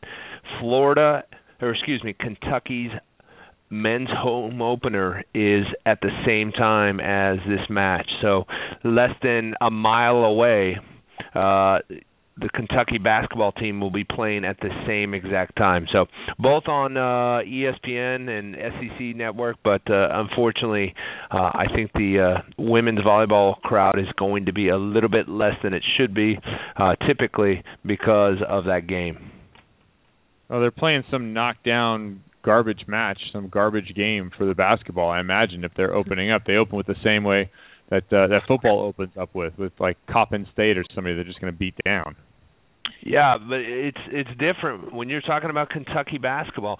These are the people that camp out for weeks just to get Midnight Madness tickets. This is something completely different than just another basketball team. Well, at Kentucky Midnight Madness, there's no way that a volleyball player could outdunk the entire Kentucky team. It's not like it's Pepperdine or something. They play Grand Canyon. And by the way, they play Grand Canyon. Florida State is 12-0, so I need you to check your facts. Well, that's the AVCA. They need to check their facts. They're also missing Oregon beating Washington State in here. That would be a top 25 match, I guess. Maybe that's in. Do you have somewhere. A new poll, or are you just stringing us along? I'm waiting on the poll, brother. All right, I thought you were just slow playing. You have to hang on the line for a little longer. So stringing you along. Yeah, it should have been here, but apparently AVCA this is the story of my life right here. A day early. I think that's what they're doing. All right. Brandon Rosendahl, Vinny Lopes. Thanks, guys. Talk to you later. Can't wait to see you guys in OKC. Yeah, buddy. Nice. All right. Later. So sad to miss that. You're not going to be at OKC, Katie? Well, you can blame my friends who decided to get married in New Orleans 3 days before Oklahoma City. So New Orleans, that's not bad. Won't be terrible, but I've got a wedding to attend and then a cross-country flight to Pennsylvania for the holidays. New Orleans to Pennsylvania is not cross-country. No, I'm going New Orleans back to L.A., and then I've got 3 days before I turn around and fly back to Pennsylvania. Sounds like my schedule. Yep. Turns out stopping at Oklahoma City would have cost me like $1,500 in plane tickets to get. Totally worth it. Oh, you're footing the bill for it? So I should send it to you? What was that? Yeah, I mean, you can send it to me. Send it to me all you want, Katie. I'll call in from the fireplace at my parents' Perfect. house. All right. My father yells. When you call in and Kevin and I are arguing because he thinks I'm the tech guy on the show, and he doesn't realize I just play music, and he doesn't understand why the show's not working. And I'm like, I have no idea, Kevin. I'm not a technical guy. You work on a computer all day long and mix beats. How do you not know anything about the computer? You still don't know what you're doing. People call me when their iTunes are jacked up. They're like, "Hey, you're really? a DJ. My iTunes aren't working. What's going on?" I don't know. I'm going to do that next time. It's your iTunes on your computer. Take it to the Genius Bar, people. Here's what you need to know about iTunes. Just like the CD player in your car. If there's no CD in it, no music is going to come out of it. Here, wait a minute. Okay? Wait a minute. Jerry, take off your headset for 1 second, please. I don't know what's happening right now. Take off your headset. Be afraid. All right, we're going to need... Let's see, I need a decent background here. So maybe the red background. All right, look at me. Smile. Smile, please. If you could only see what's happening in our studio right now. Okay. All right, I'm gonna have a little Photoshop fun as soon as the show is over. And I don't know, mine too. What's wrong with you, Kevin? Something weird. See, technical issues. Sorry, Katie. Well, last time Katie was here, I was running over my cord and getting really mad about it. Yeah, it's definitely my fault. Just go with that. Katie Charles, what is going on in the world of club coaching? And why are you coaching 8th grader or 6th graders or whoever you're coaching? What is going on with you? I coach 3 teams. I'm in charge of our middle school program, so I run our 8th grade team and oversee our 7th grade. Who is we? What is the middle school program? I'm at the Marlboro School in Hancock Park. Wait, Marlboro School? Yeah. Really? Is that next to the Camel Academy? Where is that? Yeah, can I just take a guess on what your mascot is or what the billboard is outside? A huge cigarette. Oh, for sure. A huge cigarette with legs. God, you guys are so original. I've never heard that before. Okay. I can't imagine anybody ever would Do I need to mute Katie, too? Is she mad? Do I need to mute Katie now? Because I'll mute her. Katie's not mad. Hey, Campbell College, that's original. No one has ever said There's Campbell College. There's a Campbell Hall up there, by the way. Campbell Hall? Campbell. Really? Campbell. Oh, Campbell. Up like Camel. Kelly Chuckles was coming today, not Katie Charles. What about the Winston Pool? Do you have the Winston Ultras Pool or something? No, I'm at the Marlboro School. It's an all-girls private school in Hancock Park, Beverly Hills area. So How do you feel about the all-girls school? Is that a good idea? Our girls love it. It's, nationally has a reputation. It's one of the top private schools in the country. The girls, when they do social events or have dances and stuff, it's Loyola is kind of the boys' school that's associated with us, and so they do a lot of stuff together. The girls don't mind it. I think it's great. It's the school I chose to work at because I like the school, and I'd worked with them at the college level, students that came from there. So I like it. I guess it doesn't really matter to me. I wouldn't have wanted to go to an all-girls school, but my kids love it. So I would have wanted to go to an all-girls school. Of course you would have. Would have, Jeremy? Do you know how long I was waiting to say that? I was just waiting for my moment. You look like you were hanging on to the anticipation over there. But somebody say it. Say it so I can throw this out there. Can I go to an all-girls college, please? That would just be bad news for the girls. But, yeah, I'm working with a lot of kids that are way, way smarter than I am. So as 8th graders, that's a little intimidating. Huh. That's challenging. That's good, though, Katie. Makes you have to be on your game. Yeah, the kids, they're geniuses, literal geniuses. It's the hardest school to get into in Los Angeles for girls. So Jay Hosick is on fire right now on the chat board with jokes about the Marlboro Academy, the Camel Academy, located next to Newport. It's Camel Don't College. worry, he threw the same ones out there when I was at their house a couple weeks ago. Spells cool with a K. Hasn't really. He's not coming up with anything original or that I haven't heard. It's original for us. So. You're welcome, Jay. When are we gonna see Jay? When are we gonna see you next? Isn't there a Christmas trip? He has to come out here and surf or something like that. It did cool off today, so the weather has cooled. Mind you, it was 90 over the last week. I have to wear a jacket. It was nice and cold. Washington State yesterday, it was 40 and rainy. It was a little chilly. Coach Hula, I'm well aware that it says the Net Lie on the Blog Talk page as opposed to the Net Live. I decided to leave it after it was brought to my attention. I found it entertaining, so I decided to leave it. And Jay, if you say you're in studio on the 14th, I'm pretty sure that's a Sunday. So you're going to be by yourself.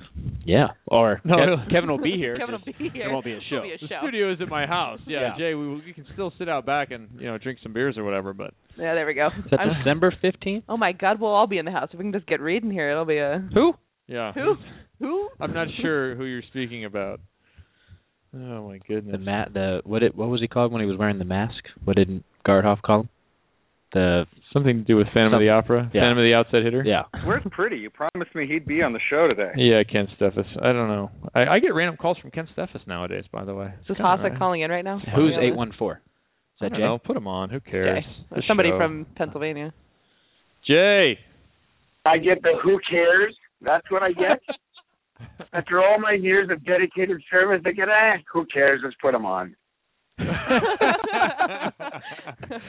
That's fine. We're not doing anything else. Just put Jay on the phone. How the mighty have fallen. How is everybody doing? I missed talking to every single one of you. I miss being in the studio. We are good, but sadly, I am not yet deep, dark, and amazingly brown like the Maui Babe lotion that you sent us here. Your buddy sent us. We're looking at this stuff. It's I got to get out of the box, though, Jay. To be honest, you might want to use it before you worry about that. And Jay, my concern I'll tell you what. Before you tell me, Jeremy, Katie, you might have some friends now that you live in Southern California who may have friends get some sun every once in a while. They know what Maui Babe is. I'm telling you, that company is unbelievably good. I've been using it every day when I've been out at the beach playing. It doesn't help me since I'm still pretty pasty, but hard to get rid of your Pennsylvania People roots. have been borrowing it and everybody loves it, so there's that. I've only been out 2 days. I'm just out of season. My concern right now is that Kevin was opening the box, and I was concerned he was going to start lubing himself up, and that was going to be my cue. Or take a picture, kind of like the ear cleaning extravaganza. Oh yeah, there's going to be some good. Jeremy better start moving up because of the drubbing his team is going to take tonight at football. That's what I'm saying. Oh, like you're a Panthers fan all of a sudden? They're playing Carolina for No, I'm not a Panthers fan whatsoever. In fact, I really don't even like pro football. But any opportunity I get to give you a dig, I'm going to take it. Don't like pro football. That's okay, because Kevin's officially getting invited to my Thanksgiving dinner just to even out the Dallas Cowboys versus Eagles fans in my household. An ugly day. And I will wear all of my Eagles stuff, and I will wear my Eagles flag as a cape when I show up at Thanksgiving dinner. Everybody off. I am making the call right now. If we can do it, December 15th, I will be in studio. We should have the show out on your backyard patio, Kevin. We're going to have to work on our internet coverage for that, but that's entirely possible. Is the 15th a Monday or Sunday? It's a Monday. It is a Monday. Vinny has requested the Title IX throwdown be that day. No, I'm done with that no topic. I don't even care. No, I'm done too. I'm sick of that topic. So here's what we do. You take, because there's a Clippers game that night, so I only have so much time. We do the show. Then we at least do a lunch. The Clippers game? No. They do play the Pistons, though, so maybe we'll get free tickets. Can't give them away. We do the show, and then we do lunch, because I probably still can't side out at that point anyway, so it's okay. Yeah? Yeah. Okay. Still can't jump it. Yeah. Sounds good. Katie, you can be in for that one. Okay. Gee, thanks for the invite. Yeah, Kevin. In between your flights? We bring Kelly Chuckles, too? I get home on the 14th. Between your cross-country flights from New Orleans to Philly? Wait, was that it, Jeremy? Is that we're going to do a show and then we're going to do lunch, or are we going to go to the Clippers game with you afterwards?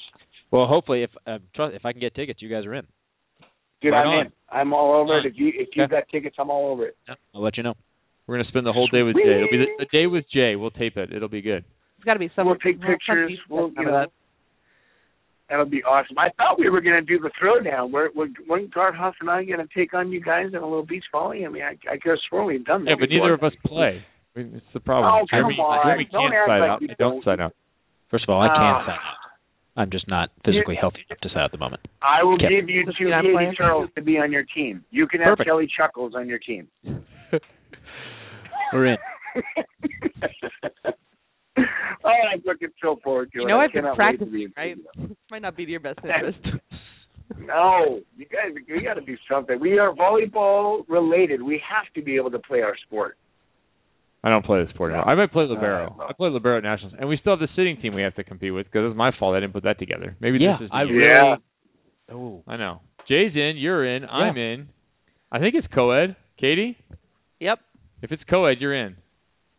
I'm in. I'm already in Detroit. I'm already coaching. Yeah, we can't put you on a male team. That's not a dig. It's a male team. How are we going to put you on our team? You're a top draft pick for co-ed. I don't understand. I'm coaching. Yes. That you can do. It'll be fun nonetheless. We should definitely. Jay, what it comes down to. Jay, what's for dinner over there? It's almost late afternoon. It's 3:00. You got to be thinking already about like fire grilled shrimp or something at the house. Make an announcement yet on what you're having? No. My wife unfortunately is terribly sick, so I am making her soup, and I'm making a homemade Caesar salad from scratch. I make my own dressing, so that's what I'm doing for my wife tonight. Will you then retire to the man cave while she sleeps and maybe play some bids? I will retire to the man cave. I will watch some documentaries. I will maybe play a few video games, and then I'll call it a night early. I'll be in bed by 8:30 and get up and do it all over again. 8:30. Wow. 8:30 our time? My body clock's kind of thrown off. We've just gotten done finishing our 7 a.m. practices. In order to get here on time, I like to ease into the morning, so I get up at 5, and my body clock is still a little thrown off. So it'll take me a couple of weeks to get back to normal.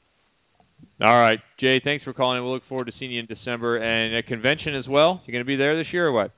I am not going to be at convention. I pulled the trigger this weekend. I'm going to be in Mexico enjoying little drinks with umbrellas in them instead. As soon as the ABCA gets smart and shifts all that back a week, I'm in. But I can't keep doing it when it's flying back across the country. We need to shift it. Where's next year? Yeah.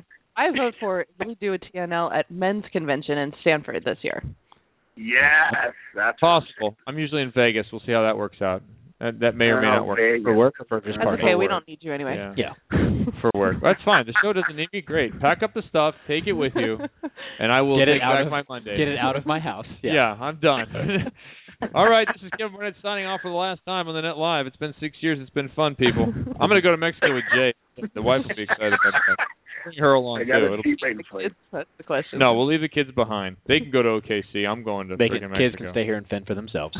No, believe me, they'd be happy. No, I know. All you got to do is buy a case of cookies and leave the TV operable, and they're all set. Nice. All right, Jay. Well, I'm disappointed you're not coming to convention, but I think this is my last year convention. I'm bailing out. Where is it next year? Anybody know? Oklahoma City. No, next year. Next year. I want to say. Oh, next year. Ooh.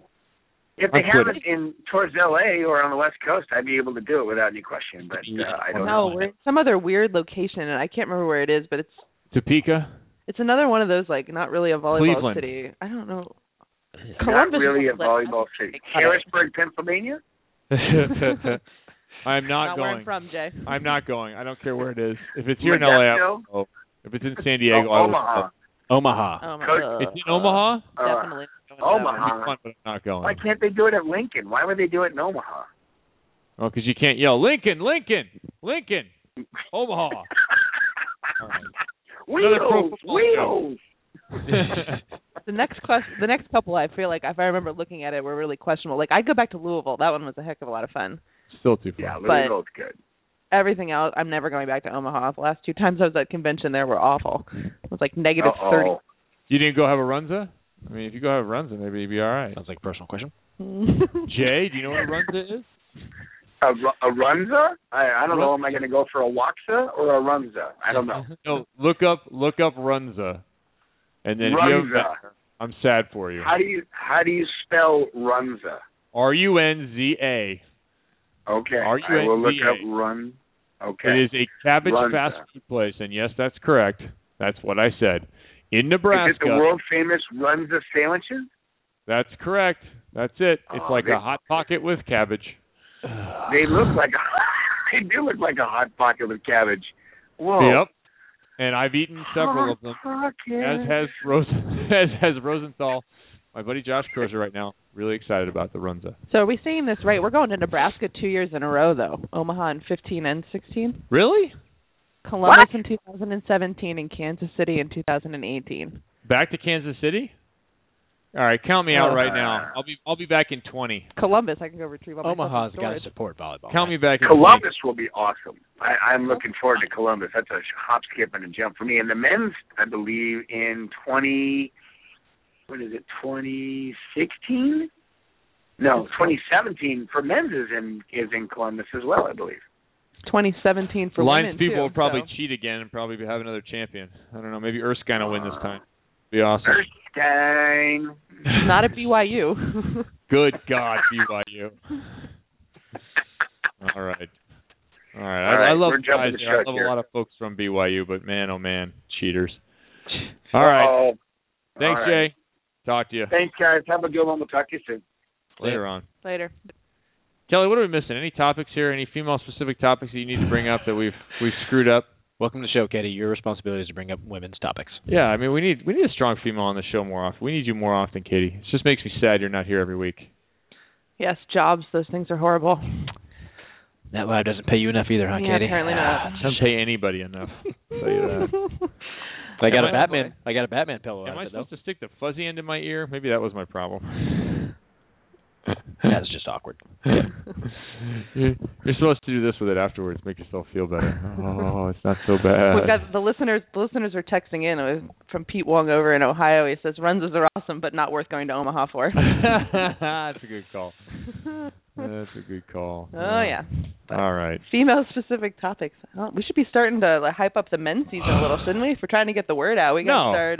There's no hype. Pepperdine's going to win. I don't know what you guys are talking about. Pepperdine will win. They're the best team, and that's the end of it. Hey, we hear they're leaving the West Coast for a game this year, so that's exciting. Yeah, they're going to hope to in the Coastal Carolinas scheduling roulette.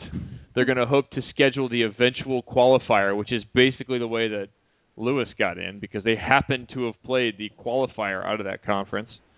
Yeah, they're actually changing what they're doing. Kevin, you should hold back.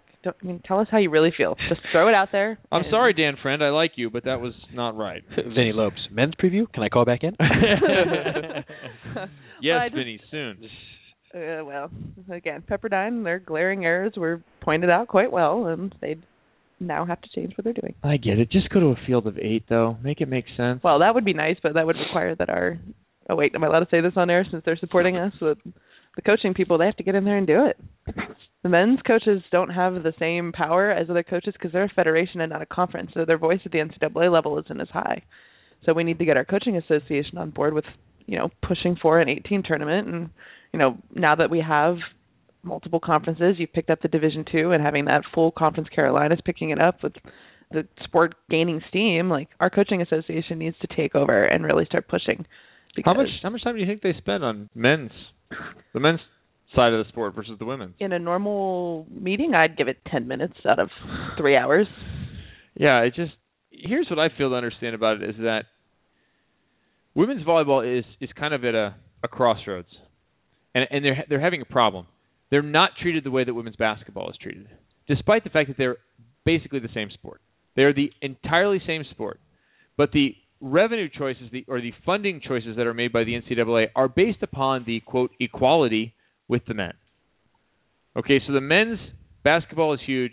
Women's basketball benefits tremendously from that. And if you're a women's basketball person who thinks that women's basketball stands on its own and does not benefit from the level of the men, you're wrong. I'm sorry, you're wrong. Women's volleyball needs men's volleyball to also be a big sport. You would have more clout.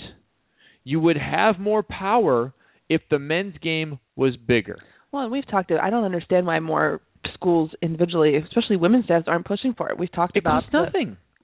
It's the least expensive sport in the grand scheme of things. They own the equipment already. Yeah, all you need are some different volleyballs and a couple of uniforms, a staff, and you're good.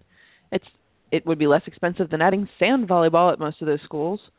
I mean, if you're going to go through and do all of that stuff, we have to be pushing. The teams that historically have done better are teams that have corresponding men's programs.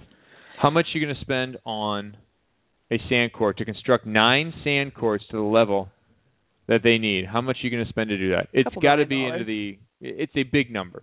It's far bigger than to buy some uniforms, put together an extra couple of utility closets, move the brooms and the mops aside so you can put a men's program in there, because the men are used to getting pooped on anyway when it comes to facilities. Stick them in the broom closet, they'll still get it. But men are used to getting the runses. A lot of these guys would coach for next to nothing, where the women's coaches are demanding huge salaries, I'm sure. The men's coaches already coach for next to nothing. Let's make sure we're on the... So start a men's program. Oh, but wait, we can't do that.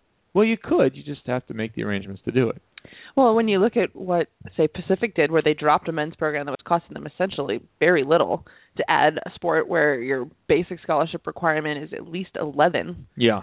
I mean, it just doesn't make sense. So there's either something going on there. Yeah, it does. We all know why it happens. But they say, it's financial. No, it's not.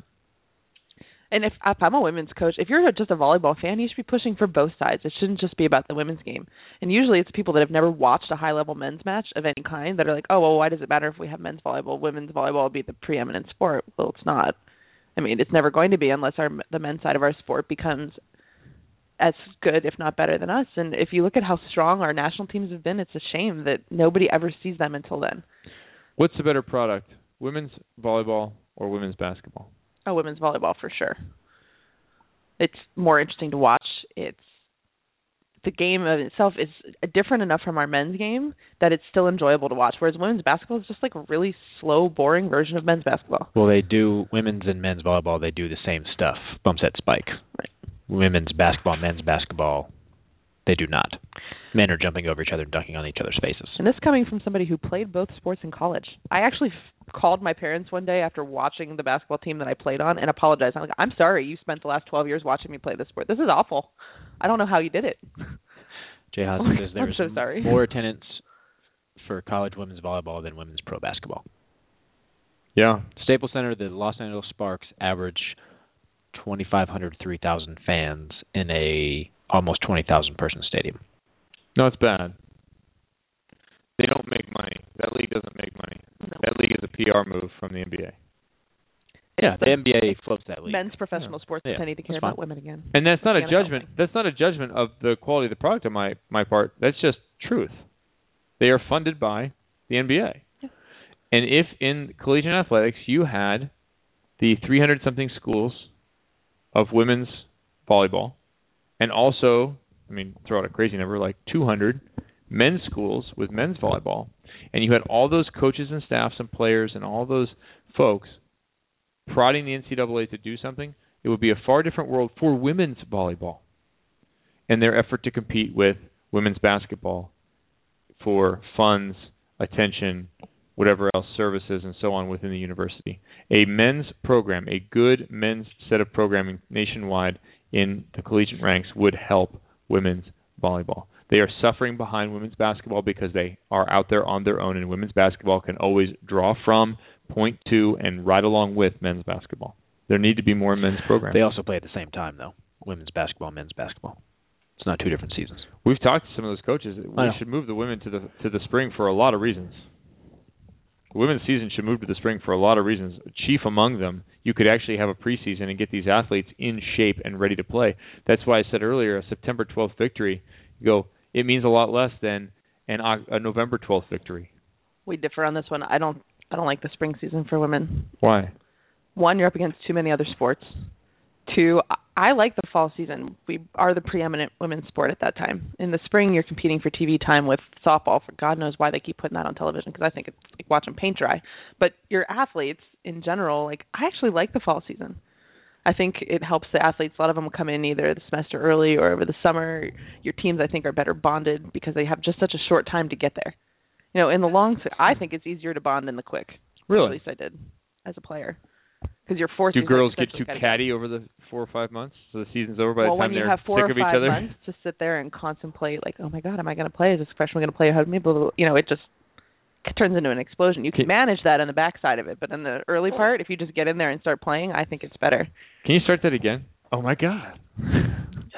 Is this freshman going to play over me? I can't believe it. Trust me, after coaching women for 9 years at the college level, you would not believe the things that they still wander into your office and tell you, like, she didn't like me a year ago, and she's my roommate now, but I don't know if I can play with her. I had that happen to me once. I was like, I literally said, get out of my office now. Like, leave. Nice. Just go. We're not having this talk. If you can't talk to each other about it, I don't know what to do for you. You would be shocked of the things the college-aged females wander into offices to talk to their coaching staff about. I would be curious to talk to more women's coaches about this, because obviously on our chat board, Jay and Vinny are all like, they are, Coach Hula was saying that they would like to see both seasons at the same time. Yeah. But then you obviously have TV deals. You would just have to rework it differently. I just don't have an opinion on it one way or the other. It's not going to happen. Been involved. For sure. It's not going to happen, but I think it would be. But you think of the cost of travel. Like, let's say you travel both the teams, especially in conference, you can play the same schools at the same time. What if you came in there was a 5 and a 7? Women and men. We've talked about that before, I think, on this show. It'd be kind of cool. Why don't they do that in basketball? Because the men's basketball is too big. They don't need it. I still think the women's programming for volleyball needs the men's to be bigger. I think it benefits. I think anything that benefits volleyball, period, helps everybody. Well, then why don't we move the men's season to the fall? Ooh, burn. Why did the women have to move to the spring? Yeah, Kevin. Because you're girls. You're moving. You're girls first. Is that what you're trying to say? You are changing for a far smaller group if you're moving men to the fall. Because than I think you're to the spring. Well, because I think the way your season is constructed is inferior. And I draw that opinion based on the opinion of coaches, the women's coaches, who get the athletes for 2 weeks. You get them from summer where a lot of them, let's be honest, are not doing what they need to do, and that's men and women.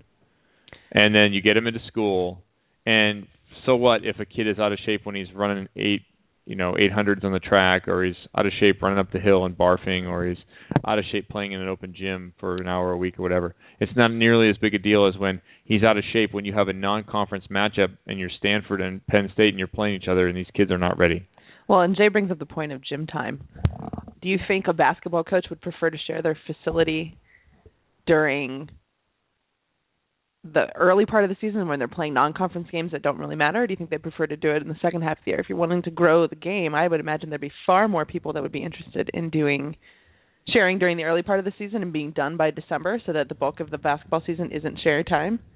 The other thing is when we look at this situation and we look at changing the season to spring, you're looking at what works out best for the top 25 of Division I. Remember, this would require changing. Do you go then and change club season? There's a lot of coaches that couldn't coach without getting money from being club coaches. So, yeah, it would be fine for the people who are making $100,000 or so as a head coach and their staffs are fully funded.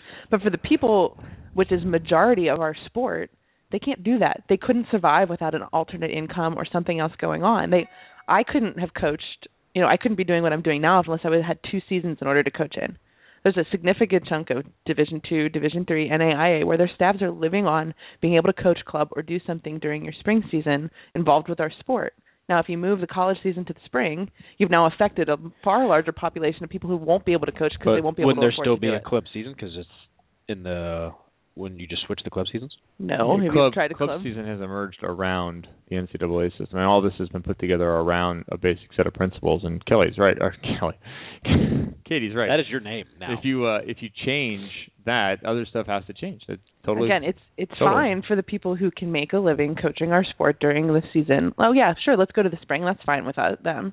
But for the people that need that extra income and need to be able to afford, there's a lot of coaches who couldn't do what they do if they didn't have that ability. And the flexibility of being able to coach our club season in the off season allows a significant chunk of coaches. How do the men's programs do it? How do the men's Have you seen how men's club season runs? They would have to run, half of it is in the fall, and then the men's season happens and the high school season happens, and the other half comes after that. So there's a huge gap. So nationals are after you've maybe had your team back for a month, after they've trained for 6 months with their high school team. Well, it's like the women's season. You're playing, you get your team back for maybe 2 weeks, and then you got to play them. And you had them for spring, but then you took 3 months off. I don't think, well, in the college, you're coming in, you're practicing 3 times a day, you're doing, whatever the case may be. Quite frankly, having been in the Division III and then coached at the Division I, I like fall season for women. Okay. And the only reason that I could continue to do coaching for as long as I did is because I could coach club in the spring. All right. Well, I have not coached in Division I or in Division III, and I like switching to the spring season. So deal with that, Katie. Gosh, that was such a grown-up response, Kevin. I'm so proud of you. Shut up. It's my show. Kevin's now throwing dirt at Katie, kicking her in the shin. No, the bottom line is it's not going to change. It's the way it is, and I'm with everybody who said that it ought to be changed, the finals. Why are we right before Christmas? The weekend before Christmas, or in this case, we're like 4 days before Christmas, and the Final Four is being played. Stupid. Move it back a week. Move the regular season back a week. Start practice a week earlier, for God's sakes. It changes nothing to do that. Changes nothing to do that. Bump it all back a week. Let's be done on the 14th of December, and let's everyone just go to vacation. I'm sure there's a lot of coaches who would like that. Very much so. To be finished with their season a week earlier in regards to the holidays. Because let's be honest, Thanksgiving, no fun for 64 women's programs. Yeah. It's fun to do that, but it's not a family fun thing. And then if you go all the way, boy, you wipe out into that. And then I'm sure Jim McLaughlin's Christmas was really good last year. We're in Oklahoma City. You've got weather factors. Like I said, the last time we were in Omaha, we got stranded there an extra day. It was right close to Christmas. This is not happening to me. Exactly. And that's the biggest, we're going to Oklahoma City. So already the flights are astronomical, because if you've seen trying to get that many people in Oklahoma City right before Christmas, there's not a ton of flights heading there. If you get stuck there due to weather, anything blowing in off the plane that's going to be a snowstorm or anything. Let's not talk about that. That's not happening. I have things I have to do. I'm leaving the day I arrive if that's going to happen. I will fly in and I will fly back out just for the mileage if we're in danger of getting stuck there. I'm not spending my Christmas at OKC. You still need a place to stay. And by stay, I mean I'm staying in a hotel. I'm not staying at your brother's, cousin's, uncle's, sister's, nephew's basement on a cot. You'd have been fine there. It was nice. I'll be toasting you guys from New Orleans. Dude, we would have had breakfast. You could play with the kids. Would have been good. Do you know me at all whatsoever, Kevin? I don't think you do. Yes, Jeremy. That's why I think it's funny. Yeah, I don't think you. Jeremy, kids? So he knows me. He knows me, but just doesn't care. Is that what it is? Kevin knows me, but doesn't care. Yeah. He doesn't care what you. Yeah, I don't care. Why don't you lean back and see how your back feels right now, and then think about whether Kevin cares about you or not. I'm feeling so comfortable and cushy with this Batman pillow. Great. All right. Now you know what you have to do is buy another one that stays here. Oh, you need a show pillow? One for my house and one for the show, so I can sit on it. When we have the studio, we'll get me a new Batman. We'll have leave it some in the new Jeremy car. Stuff. We'll have some Jeremy stuff at the studio. We'll have. But now I'm going to have to ham and cheese it when I get home. I rolled that whole. No, area, I know. And that has been hidden, by the way. It has not been ham and cheese available. Kevin puts it in a plastic bubble so his cats don't get on my chair during the high in the closet where they cannot go. Put it near your face and see how much sneezing you do. I'm trying to take care of you and your sneezing issues. Appreciate that. I didn't have any appreciation for people that had allergies and how bad it was until I went to Denver at the end of the summer last year. And for 3 days, I about sneezed my face off, and it was unbelievably bad. And so I have new respect for folks. The worst for me is sometimes I'll get sinus stuff, and my nose, I can breathe fine, my nose, it's fine, but it's just stuck in your brain. Oh yeah. And I'm like, why does my head hurt right there? I literally one time had to go to the hospital. It was the worst pain I've ever felt. And I'm like, what's wrong with me? And they gave me a CAT scan and all that stuff, and this lady gave me a shot in the butt. Which, by the way, important to know in case you were wondering. In the butt, Bob. You know why? Because when was the last time you got a shot in the butt? I think I was 12. When you were exactly. 2. When she came into the room and told me that, I laughed at her. I was like, ha ha. I thought she was joking with me. She's like, no, seriously. Like in the ring or in the meaty part? In the meaty part, yeah. But anyways, it was the worst pain I ever felt. Guy gave me a CAT scan. They're like, oh, you just have sinus issues. Yeah. You really want to take the show off the rails right now? No, I don't. We've already done that. Because, by the way, I just turned 40. Should we just start the show over? We've already restarted the show once today. I turned 40. You know what happens when you turn 40? You go for an annual physical? They give you the... exam. Oh, yeah. They give you the Who's Your Father? Yep. That happened. That happened. Hell, Kevin, you got to do what you got to do. Were you prepared or unprepared? That's the question. Like, do you know it was coming or did you not know it was coming? No, but... And would it be better to know or not know? I'm not worried about it either way. I could care less. Doesn't bother me at all. It's like having a vasectomy. People it's this and that.